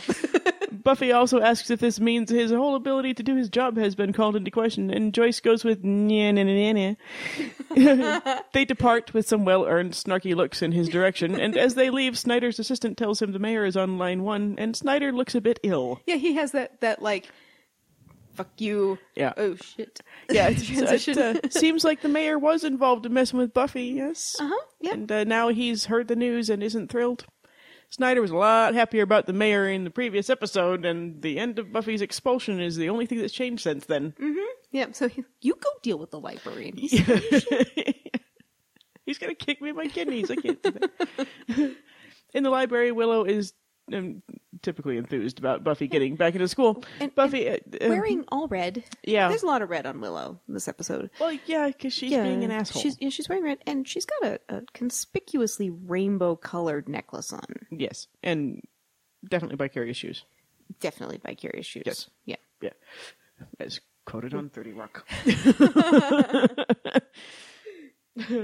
Buffy asks if Giles is mad, and Willow says she doesn't think so. And that it seemed like Giles just needed to see her for some reason. They're both distracted by some stinky herbs on the counter. Willow breaks the first rule of television and assumes that because she can't see Giles, he isn't really there, and asks Buffy if she's noticed that when Giles is angry, he makes that weird cluck-cluck sound with his tongue. Because it is television, Giles stands up behind Willow. And Buffy greets him cheerfully. Willow, of course, wants to know how long he's been standing there. Giles pretends to ignore the whole thing and tells Buffy that her timing is excellent because he needs some help. Does she remember a Kathla? Buffy most certainly... Yay tall. Yeah. Like, stone. Rawr, yeah. Sword. Buffy most certainly does remember a Kathla and how she had to stab her boyfriend to get rid of it. But she tries to deflect a bit and asks if maybe Giles has noticed that she's back in school. Giles isn't wearing his glasses, though, so he's forgotten a bit about the niceties of welcoming Buffy he's back. Not quite shaven either. He's got the Ripper. He's so Ripper right now. And watch, if you want to see the Ripper come in and out, watch the very back of Giles's jaw. Mm-hmm. You can see him Ripper in and out by the positioning of the benchy. Jaw. Yeah. Yep. It's great. Yes. He's more interested in addressing the psychological damage he guessed months and months ago had happened to Buffy. He does the cute British stuttering thing that they do when they realize that they haven't been courteous, and tells her how happy he is that she's back. Buffy tries to deflect a bit more about Akathla, joking about making him a pizza. But no, Giles is worried that Akathla isn't really gone. He wants to create a biting spell. Willow is just ever so excited about helping with the spell, and even if there really did happen to be a spell and this wasn't Giles trying to help Buffy, he would be crazy to let Willow help because she's new at this shit and would fuck it up, and Akathla would eat all of them while wearing a tutu. and the Rip, like, as soon as Willow offers to help, that's when Ripper comes out. Oh, I love it. He is, and I'm there with him. Like, I am so pissed, especially after this last walkthrough, where it's like, shut up, Willow. She's just an ass. The last time you did magic, somebody else spoke through your mouth. Right. If that doesn't scare the shit out of you, you've got something wrong with you. Yeah. And she's good with it. Yeah. She's tried it since. She's just really, yay. And on the metaphor level, Giles is in all gray. Mm-hmm. And his voice is smooth, even though he has his glasses off and he's very Ripper. He's more integrated. And so the metaphor is here that Buffy's mind has come to peace. Right. And it's not only come to peace with what happened with Angel and is willing to start thinking about it and talking about it, but come to peace with Jenny as well, because they're one and the same. And so we've moved Giles into a place of kind of acceptance. He's finding the acceptance part of things, and he's able at last to reach out to Buffy, right. but also the mind is opening up and saying, maybe we could start dealing with this. Yeah. And then the spirit's off to the side saying, hey, let's re-traumatize you. Yeah, no shit, right? Sorry. Like an spirit, asshole. I don't, the spirit is just stupid in this. Well, I think the spirit itself is okay. I think Willow is the problem. Yeah, I think we are having a problem with the character, because there are a few moments of Willow. But they're bad. There's a few moments of Willow as a spirit where she's kind of okay. Right. But we're hard on the Willow right now. Yes. And that also makes sense through the point of view of Angel. Yeah, true. Where he's like, girlfriend. Yeah, it's true. Yeah. Yeah. He's like, dude, what the You fuck are is such wrong a with dick. you? Why did you do this to me? Why would you do that to Yeah. me? Yeah. Like, I thought we were friends. I mean, that's he thought the last thing Angel knew, they were all friends. Right. He'd had his perfect day. Yeah, he'd had his perfect day. They were all friends. That's the last thing he knew, is he was finally part of the Scoobies, just the way he always wanted to be. Yep. And, so now Willow's returned his soul just in time for him to get sent to hell. Fuck you, bitch. I know. I know. Yeah. Seriously. Mm-hmm. He might not even know that part about, the Xander's big lie. He might actually think it was a trap for him. That's true. No. Yeah, so he doesn't know exactly what happened, but there's only one person who would have done that. Who could have done that, yes. There's only one. But there's two people who could have done it, and only one person who would have done it. Right, absolutely. Giles, I think even out of... I've had some retrospect. I just barely edited Becoming Part 1 and 2. Or Becoming Part 1. I've started on Becoming Part 2. I've had some retrospective thoughts.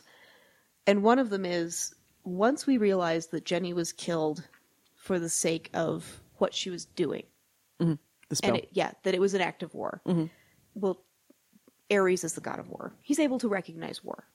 He can see it. He doesn't like it. And Ares, it's Giles. We just want to clarify. Giles, Giles as Ares is able to recognize an act of war. And even Giles himself. He can say, all right, Jenny was killed because she was doing something that was against what they were doing. They would have killed her no matter who she was. Mm-hmm. This isn't about me. This isn't about Buffy. This is about them, behaving in this way. And I think at that moment, some part of Giles forgave Angel. Not necessarily, because then he gets tortured and stuff, but I think at that moment, some part of Giles was able to let go of it a little bit. Yeah, we'll have to see during amends. Yeah, we'll have to see. That'll be the big thing. So I just have this theory that he was able to let go of it a little bit, and that letting go of the grudge, even though he's upset about Angelus torturing him, totally separate, set of conditions, because that's more, he's mad at Buffy for not understanding that Angelus tortured him. Right. So that's a different set of circumstances. But as far as what Angelus and Angel had done up till now that he was upset about, I think he was able to give himself some breathing room on that and say, this wasn't personal. This is just, the posing was personal, but that's kind of an Angelus thing to do. Yeah. So had Giles still been mad at Angel and thought that he did this on purpose, I could totally see him vengefully rippering out and returning his soul. Yeah. To put him in hell. Well, Giles was getting tortured at the time, though. Yeah. So there's not much of a way he could. I know, but let's just say that. But before then, he said, "I won't do it. I can't do it. I have no business doing this." And Angel can rule that out right away. And he could have run off and called Ethan. And True. had some fun. Well, and he probably could have. He probably could have pulled everything together, like if it had been outside when Xander comes. Xander comes and gets him. If Xander had brought the supplies, he probably could have pulled it together. Yeah, he totally could have done it. Yeah, and it would have probably gone better. No. Anyway, yeah. So there's not a lot of end to that. It was just kind of a retrospective. Like I think a lot of Giles is being able to finally come to a settling point was a little bit just forgiving. We'll have to watch for it during amends. Yeah, I'll be interested, but I wanted to add that in. Yeah. Yeah. Do you think part of Giles' motivation here comes from realizing that he should have worked with Buffy after she killed Ted, and he kind of took Joyce's projection blame to heart and wonders if what he could have done to make it clear to Buffy that she could have come to him after she stabbed Angel. I mean, I think some of it. I think a lot of this is Giles trying to make up not just for himself and his misdeeds. I think it's a lot of retrospective going on. yeah. I mean, I don't have any evidence at all for that at all. I just wonder why. Well, because you'd think he would have done this after Ted. You'd think, but things in Ted were so messy. They were so fast and messy and difficult and mired. Like that's part of the reason this episode stands out to me, is having so much perspective. We're so calm. Right. Even in like events kind of going fast, like with taquitos. I'm never gonna stop laughing. We're never embroiled in it. We're never confused and doing that running around battle thing. And in Ted we were. Right. In Ted we were just too much in it. So Well, and Buffy declared, I mean, when everything should have happened, Buffy declared, I'm going to forget this ever happened. And we all forgot that it ever happened. Yep. I mean, we didn't, but everybody in the show did. Yeah. Yeah. Because, it's just too much to remember. So, yeah. No, it is something that Giles absolutely should have followed up on. I mean, your Slayer murdered somebody. Yeah. Probably, Well, he turned out to be a robot, and her Slayer senses might have been working. She might have been honed. We're fine. But he should have Sunnydale followed up. syndrome. Yeah, exactly. I mean, that's something that, if somebody, kills somebody she thinks is a human, it's time for the Watcher to step in and be like, what's up with this killing of a human thing? Yeah, what's going on with that? Yeah. Yeah, I mean, I think a lot of it is that it's that he's gotten himself to a place where he can hear it, and she can tell it, and he's killed somebody. He's been there. I think that's why he's so Ripper in this episode, because Buffy needs Ripper. Right.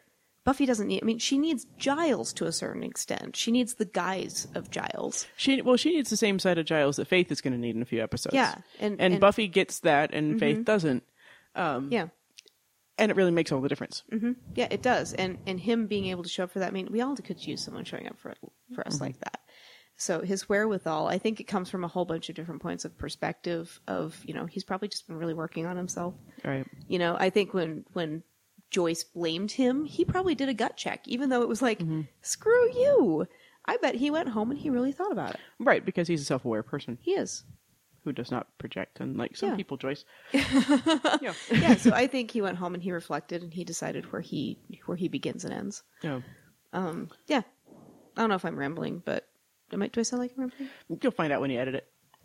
Yeah, that's not helpful. Yeah, I'm not sure. Okay. It sounds fine to me now, but you'll find out if we're going in circles. I think Giles is working on the kind of perspective that you can only get from heavy self-work. Right.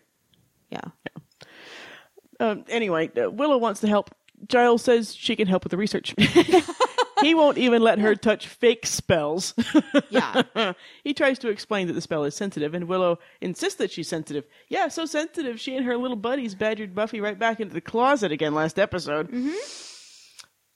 Giles says the spell is also difficult. Keep an eye on Buffy during this part, too. She is completely amused that Willow isn't getting her way. Our Slayer may have decided to shove her true feelings into a box, but that doesn't mean she can't enjoy it when these folks get their asses handed to them. Oh, yeah. Well, and so I love this. We have 3 times that Giles asks Buffy. Once with Willow there. And I think he wants Willow to hear it. I think this is calculated. He wants Willow to be able to understand, as he learned as Ripper. Right. He wants Willow to learn consequences early that there are major, severe emotional consequences to what you're doing. What he misses is that Willow doesn't care. No. Well, he's hoping that Willow's more like Xander. Right. Absolutely. He's really hoping that Willow's more like Xander. He's hoping Willow is like anyone he's ever met in his life. Yeah. Including himself. Including Ethan. I think Giles' Ripper, up until he integrates around this point, is the scariest demon he's ever met. Mm-hmm. Yeah. Including Igon, because Igon came from him. Igon's just Igon. Yeah. Igon consumes. Igon does his thing. It's like vampires do what they do. Right. Fish gotta swim, bird gotta fly. But yeah, Ripper was the scariest demon that Giles had ever met. And up until, that he sees, that's kind of what I was getting at earlier. He saw that in Angel Angelus. He just didn't understand why it got so personal. Once he realized it wasn't personal, I think he was able to just kind of like allow the grief to be what it was without wondering why his friend hurt him. Right. Just being able to recognize that that's the demon in you. This is the demon in me. And then, from being able to accept his own demon by accepting somebody else's demon, he's able to turn around and accept Buffy's demons. Gotcha. That's where I was getting before. Interesting. Yeah, and then by accepting Buffy's demons, he's able to look at Willow and say, and you are not accepting anything, are you? You're worse than Ripper. I see it in you. Just not accepting any responsibility for anything at all. Yeah. Mm-hmm. Yeah, anything at all. So he wants Willow to witness Buffy's pain. Right. Buffy doesn't bite. Second time, he tries Buffy alone because she still needs to talk about it. She still needs help. The mission isn't just to teach Willow a lesson. And the third time, he doesn't bring it up. Yeah. Buffy goes to him. The third time, Buffy chooses to share with Willow because it's her mind doing the work. We're still working on a metaphor and a human. So the mind is open and wants to hear it. And then she shows up and tells Willow and Giles. And we don't need Xander in the room because he already knows. Right. And I think that's why he's so stoic and sweet in this episode. And it'll take him a minute, but yeah, he'll get there. It'll take him a minute, but we'll get there. We'll talk about it. Well, he has to get smacked down by Cordy first, and then he's fine. He loves getting... I know he does. I think he just has to do something every day to get smacked down by Cordy. It's their thing. Yeah, he gets like the shakes without it. Yeah, totally. And who wouldn't? Giles explains that the spell is all about creating protective circle around something he doesn't want to bore them with. And that should have been the first clue that something was up. Giles takes great delight in boring them all the time, like with his awesome little globe moon thingy. But he is a very good liar. Oh, he's really good. We are seeing that they're just, I mean, if they were, they're Giles just kids. can lie. Yeah. He says that there's a litany in Aramaic, which I'm really glad he didn't actually have to do, because there's no way I could translate that. And who knows what it would do to the recording equipment. The crux of this is, of course, that the spell needs to be extremely specific. So very, very specific. So specific. Wow. So specific, in fact, that he needs to know exactly what happened to Buffy that day. The plausible diversion we've discussed before. Nicely executed, Giles. Buffy gets a sinking feeling, obviously, and tells him to fire away. Willow, are you getting nervous? You should be. Mm-hmm. Giles says he's estimated the time it all started at about 6:17. Only Giles could say something happened at approximately an exact time. And we're like, uh-huh. He guesstimates that it went down about half an hour after Xander rescued him. Buffy is getting less and less excited about this game by the second. She says it was more like 10 minutes, actually. Giles asks if the vortex was already open. She says it barely was. He asks about Angel. They've been calling Angelus Angel this whole time, so there's no way to know which one Giles is talking about, except that we know which one he's talking about. Mm-hmm. He's known for months it was Angel. Buffy summarizes it as a big fight. Angel got the pointy end of the sword. Akathla sucked him into hell instead of the world. That's about it. Giles isn't buying it, but he's decided to opt for the Columbo oh one more thing approach. So he tells her how helpful she's been. Buffy takes off for one of her Snyder-mandated makeup English tests that she's clearly worried about passing. After she's gone, Willow goes through and identifies all the ingredients Giles has assembled for his fake spell, trying to prove that she's knowledgeable about witchery. Giles takes his glasses off, so look the fuck out, Willow. She won't, but I'm just saying. He tells her not to play around with this magic shit because it's fucking dangerous. He wants to know what she's been doing. She, of course, has been doing tons of really dangerous shit. We know because she was prattling on to Buffy about it in order to punish Buffy for being an actual human with human feelings. Here's what Willow told Buffy in the previous episode. I just did a couple pagan blessings and a teeny glamour to hide a zit. I tried to communicate with the spirit world, and I so wasn't ready for that. It's like being pulled apart inside. Plus, I blew out the power for a whole block. Big scare. So it's been out of control. Yeah. Well, and Giles doesn't just say, what kind of magic are you doing? He says, what have you been conjuring? Right. Or summoning. Or, yeah, it's conjuring, right? I think it is. Yeah, but, I mean, to me, it's who are you using? Right. And she's been trying to channel the spirit world, just like she did with the spell. Girlfriend. Mm-hmm. Bad. Also, little callback when Buffy leaves, when she's like, I have to run off to my little makeup exam. Oh, right. It's doesn't that just smack of, I have to go meet my terrible fate? Yeah. It's like through everyone who was touched by her coming to terms with her own death has a little memory pop up in this episode. Absolutely. Yeah. Because she has come back from the dead. Mm-hmm. She got the crap beat out of her, and now she's going to reform herself into something else. Yeah. Something that is as palatable as it can be for her friends.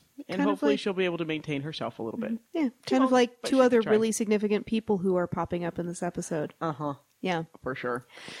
She tells Giles that based on what Buffy said, her attempts at the soul restoration spell weren't successful. Giles' angrily clenching jaw says otherwise.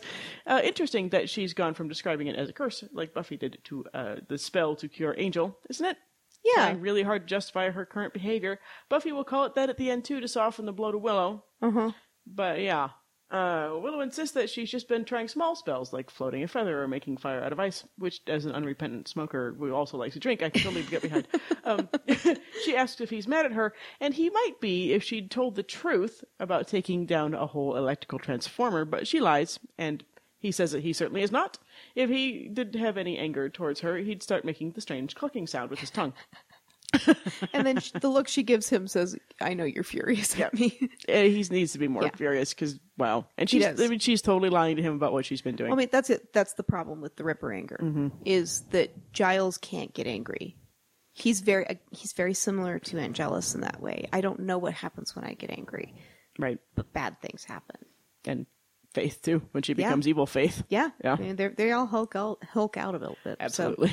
So, also, when do you think Giles actually contacts the pagan group that eventually helps him take down Dark Willow? Do you think it's now? I think it's after something blue.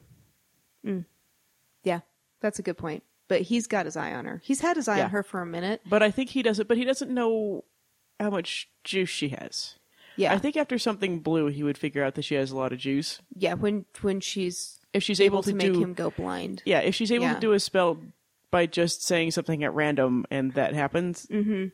Yeah, I think it's right around there. Yeah, probably around then. He might be like getting out his Rolodex around now, just in case. Yeah, but yeah, I think it isn't. I think he's hoping that she'll do the right thing, but Giles should have called the Watchers Council how many times, and he doesn't. I think he puts off the call. Yeah, he probably does, because he wants everybody to have a chance. Because if someone had called the Watchers Council on him, again, there's a lot of backstory going on in this episode. If someone had called the Watchers Council on him when he was Ripper, he would have been, as we see, put down like a dog. Right. Yeah. Like they almost do to Faith. Yeah. Absolutely. And Buffy.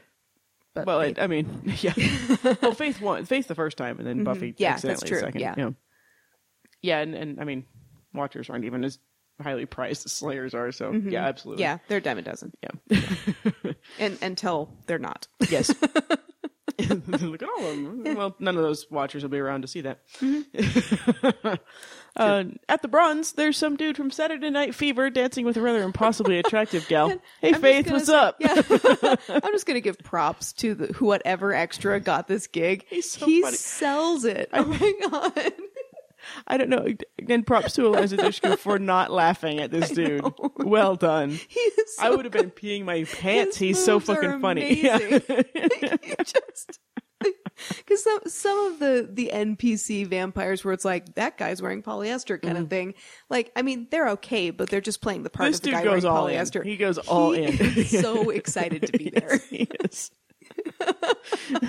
The lyrics of the song that's being performed, normally I just say they're relevant and everyone should look them up, but this is Faith's first appearance on the show, and the band is Darling Violetta, and that would be the band who will write Angel the Series' amazing theme song. So we need to absorb all the production coding and subtext to see what's really going on. Here are the lyrics.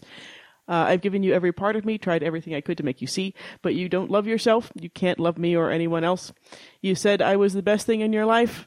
Is that why you run, why you hide? You will never be the cure, and you will never be the change. I've given you every part of me, tried everything I could to make you see, but you don't love yourself. You can't love me or anyone else. You said I was the best thing in your life.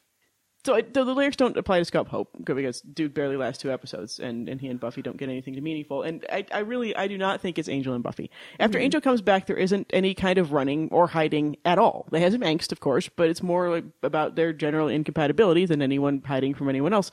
If anything, coming up, they're going to be more open with each other than at any other time in their relationship. Because they're not invested in the future. Right. They just care about each other. Exactly. And they're going to be super open right up till he goes to L.A. He says, I'm going to L.A. She says, why? Blah, blah, blah, blah. But they break up. And they have arguments, but they talk later. Right. Yeah. I mean, to me, there's only one relationship this song applies to, and it happens the very first time we see Faith. Yep. Now, which gal it applies to, or if it applies to both, I'll leave up to interpretation. But the show knows exactly what it's doing, is what I'm saying.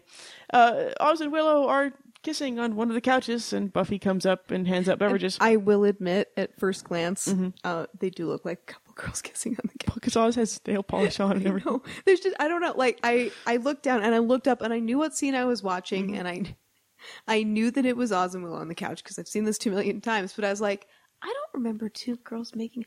Oh, It's a nail polish that throws you off. It could be. Yep. And he's got a diminutive size. He's a Seth tiny. Green is short. He's just a little guy. Yeah. Yep. He's short but sexy. Willow comments on how happy Buffy looks, and Buffy says she is happy because she passed her makeup English exam, and now she's hanging out with her friends. She says she missed this whole thing. Buffy's in a nice, happy place, so it's time for Willow to try to force Scott Hope on her. Yeah. At the picnic, Buffy made it clear that she doesn't want this at all, and yet Willow doesn't care what Buffy wants. How do we know she doesn't care what Buffy wants? Well, Scott Hope says Willow told him to go to the Bronze after 8 o'clock and he could run into Buffy. Willow is telling Buffy very clearly with her actions that no matter what other stuff Buffy has crammed into that little box in order for them to accept her as a friend again, she also must be in a heterosexual relationship with a guy of Willow's choosing. Mm-hmm. That's really gross. Oh yeah, she's got to choose. Yep. Well, isn't she also kind of the one that, I mean, she encouraged the Owen thing.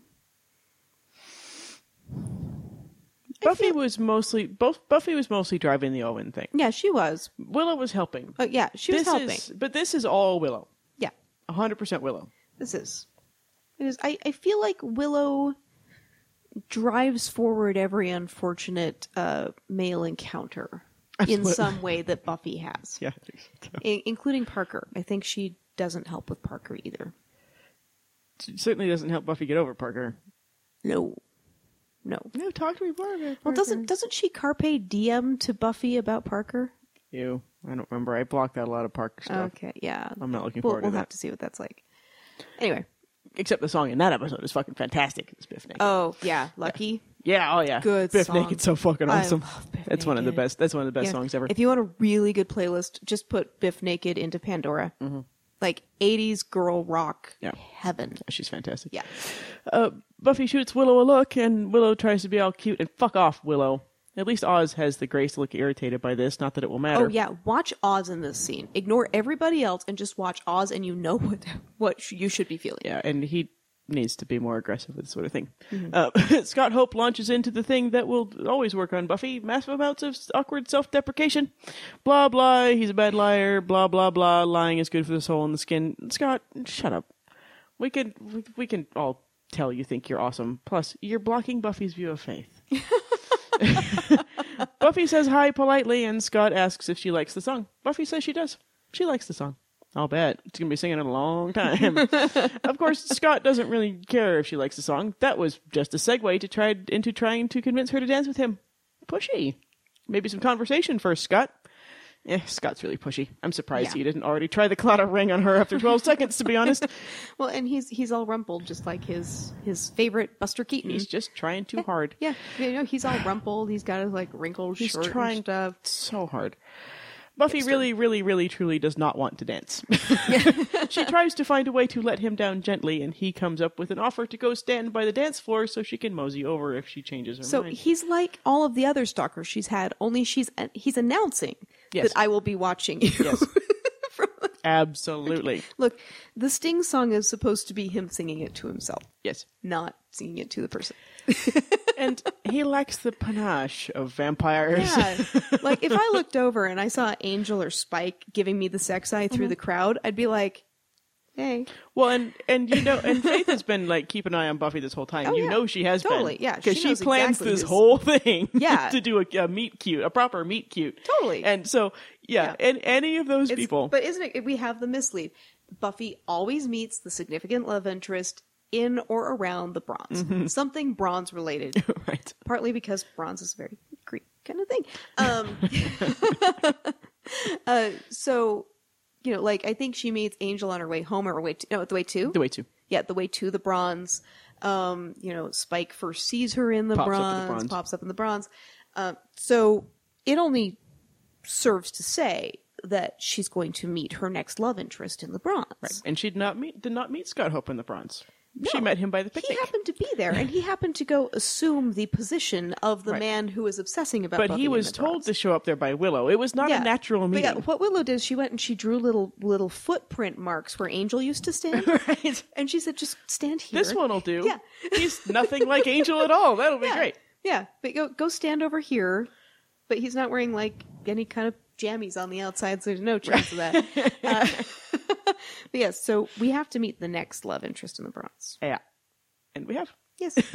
And the tables are turned. Just like we flipped the gender narrative. Now the person dancing and being ogled isn't Buffy. Right. It's Buffy's doing the ogling. Buffy's doing the ogling. So we got to flip that and give Buffy a different kind of power in the Bronze. Yep, and they're going to make that so explicit in just a moment. So exciting. I'm not going to make fun of Mosey. I say weird old-timey shit all the time, as you probably noticed. But I think that's the nicest thing Oz could think of to say. Yeah. And he literally, that's the nicest thing he had. Well, because honestly, standing by the dance floor is a bit weird. I mean, as we're going to find out, Scott Hope doesn't really even know or like Buffy that much at all. So it seems like he's trying to make her feel guilty because he's being desperate and kind of pathetic. He likes the idea of Buffy. He's a weird dude. He's weird. I don't understand him. I mean, we're almost along the lines of thinking he's a demon of some kind. Right. Yeah. I mean, and we'll hear that with the music later too. Yeah, totally. And watch Oz again. Keep watching Oz. So he watches after Scott. He does it. Yeah. You pointed out to me that he does like a death look or something. He does. Yeah. And then Alex came in the room, the boyfriend, and he interpreted the boy stare, and he said, "Yeah, that guy's a problem. He doesn't like him." Yeah. Because Oz watches him with this frown, like the typical Oz frown of like, I don't get it.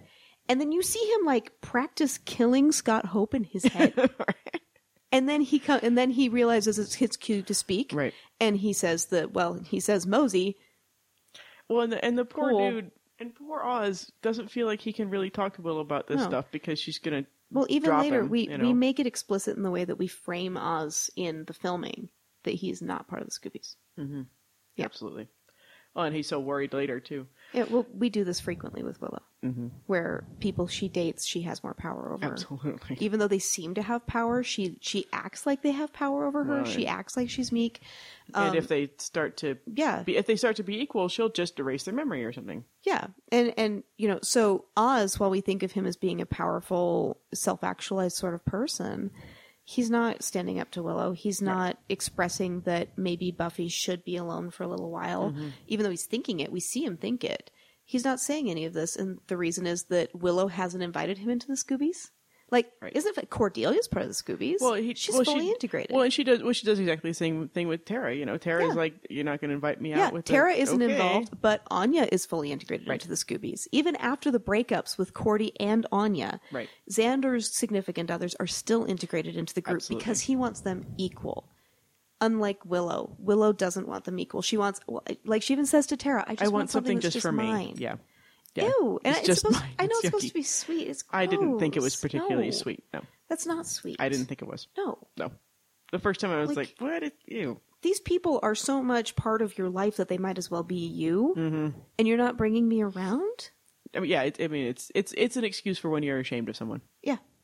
Like how my ex never held my hand in public. Like that kind of thing. Like that kind of shit. Yeah. I had one of my exes take somebody else to prom and tell me ahead of time. Yeah. He took me aside. He went and got me out of class, took me out back and said, hey, I want to talk to you about prom. And I got all excited. He said, I have to take somebody else because I can't be seen with you. Yeah. Same thing. Yeah. Yep. Because that's the way to tell a girl. Hey, I was with my ex for 12 years and she never held my hand in public. That's awful. I can't imagine why I want to date. Why I don't want to date. It's weird. Gross. Yeah. Gross. It's strange how I don't really have good outlook for relationships. The second he leaves, Buffy is all, fuck. And oh, yeah, her head, like, I think I'm interpreting that correctly, her expression. Yeah. No, I in my head, I hear the gaggy noises, like, fuck. And Willow whines about how Buffy should be all over the guy Willow picked out because there is charm and normal. There's so much wrong with that statement, including grammar, I'm not even sure where to start. First, I'm not sure why Willow thought that was charm. No. It was a strategy and not a very well executed one. Ford did it much better. Proto-manipulative boy. He is future Parker. Yes. Look at me. I'm all self-deprecating. Yeah, and I'm so stupid. sensitive, Yeah. and I've been through death. And don't you just think that two people should be able to have a moment together without any expectations of the future? If you speak like this, I don't care if you mean it. Stop. Yep, seriously.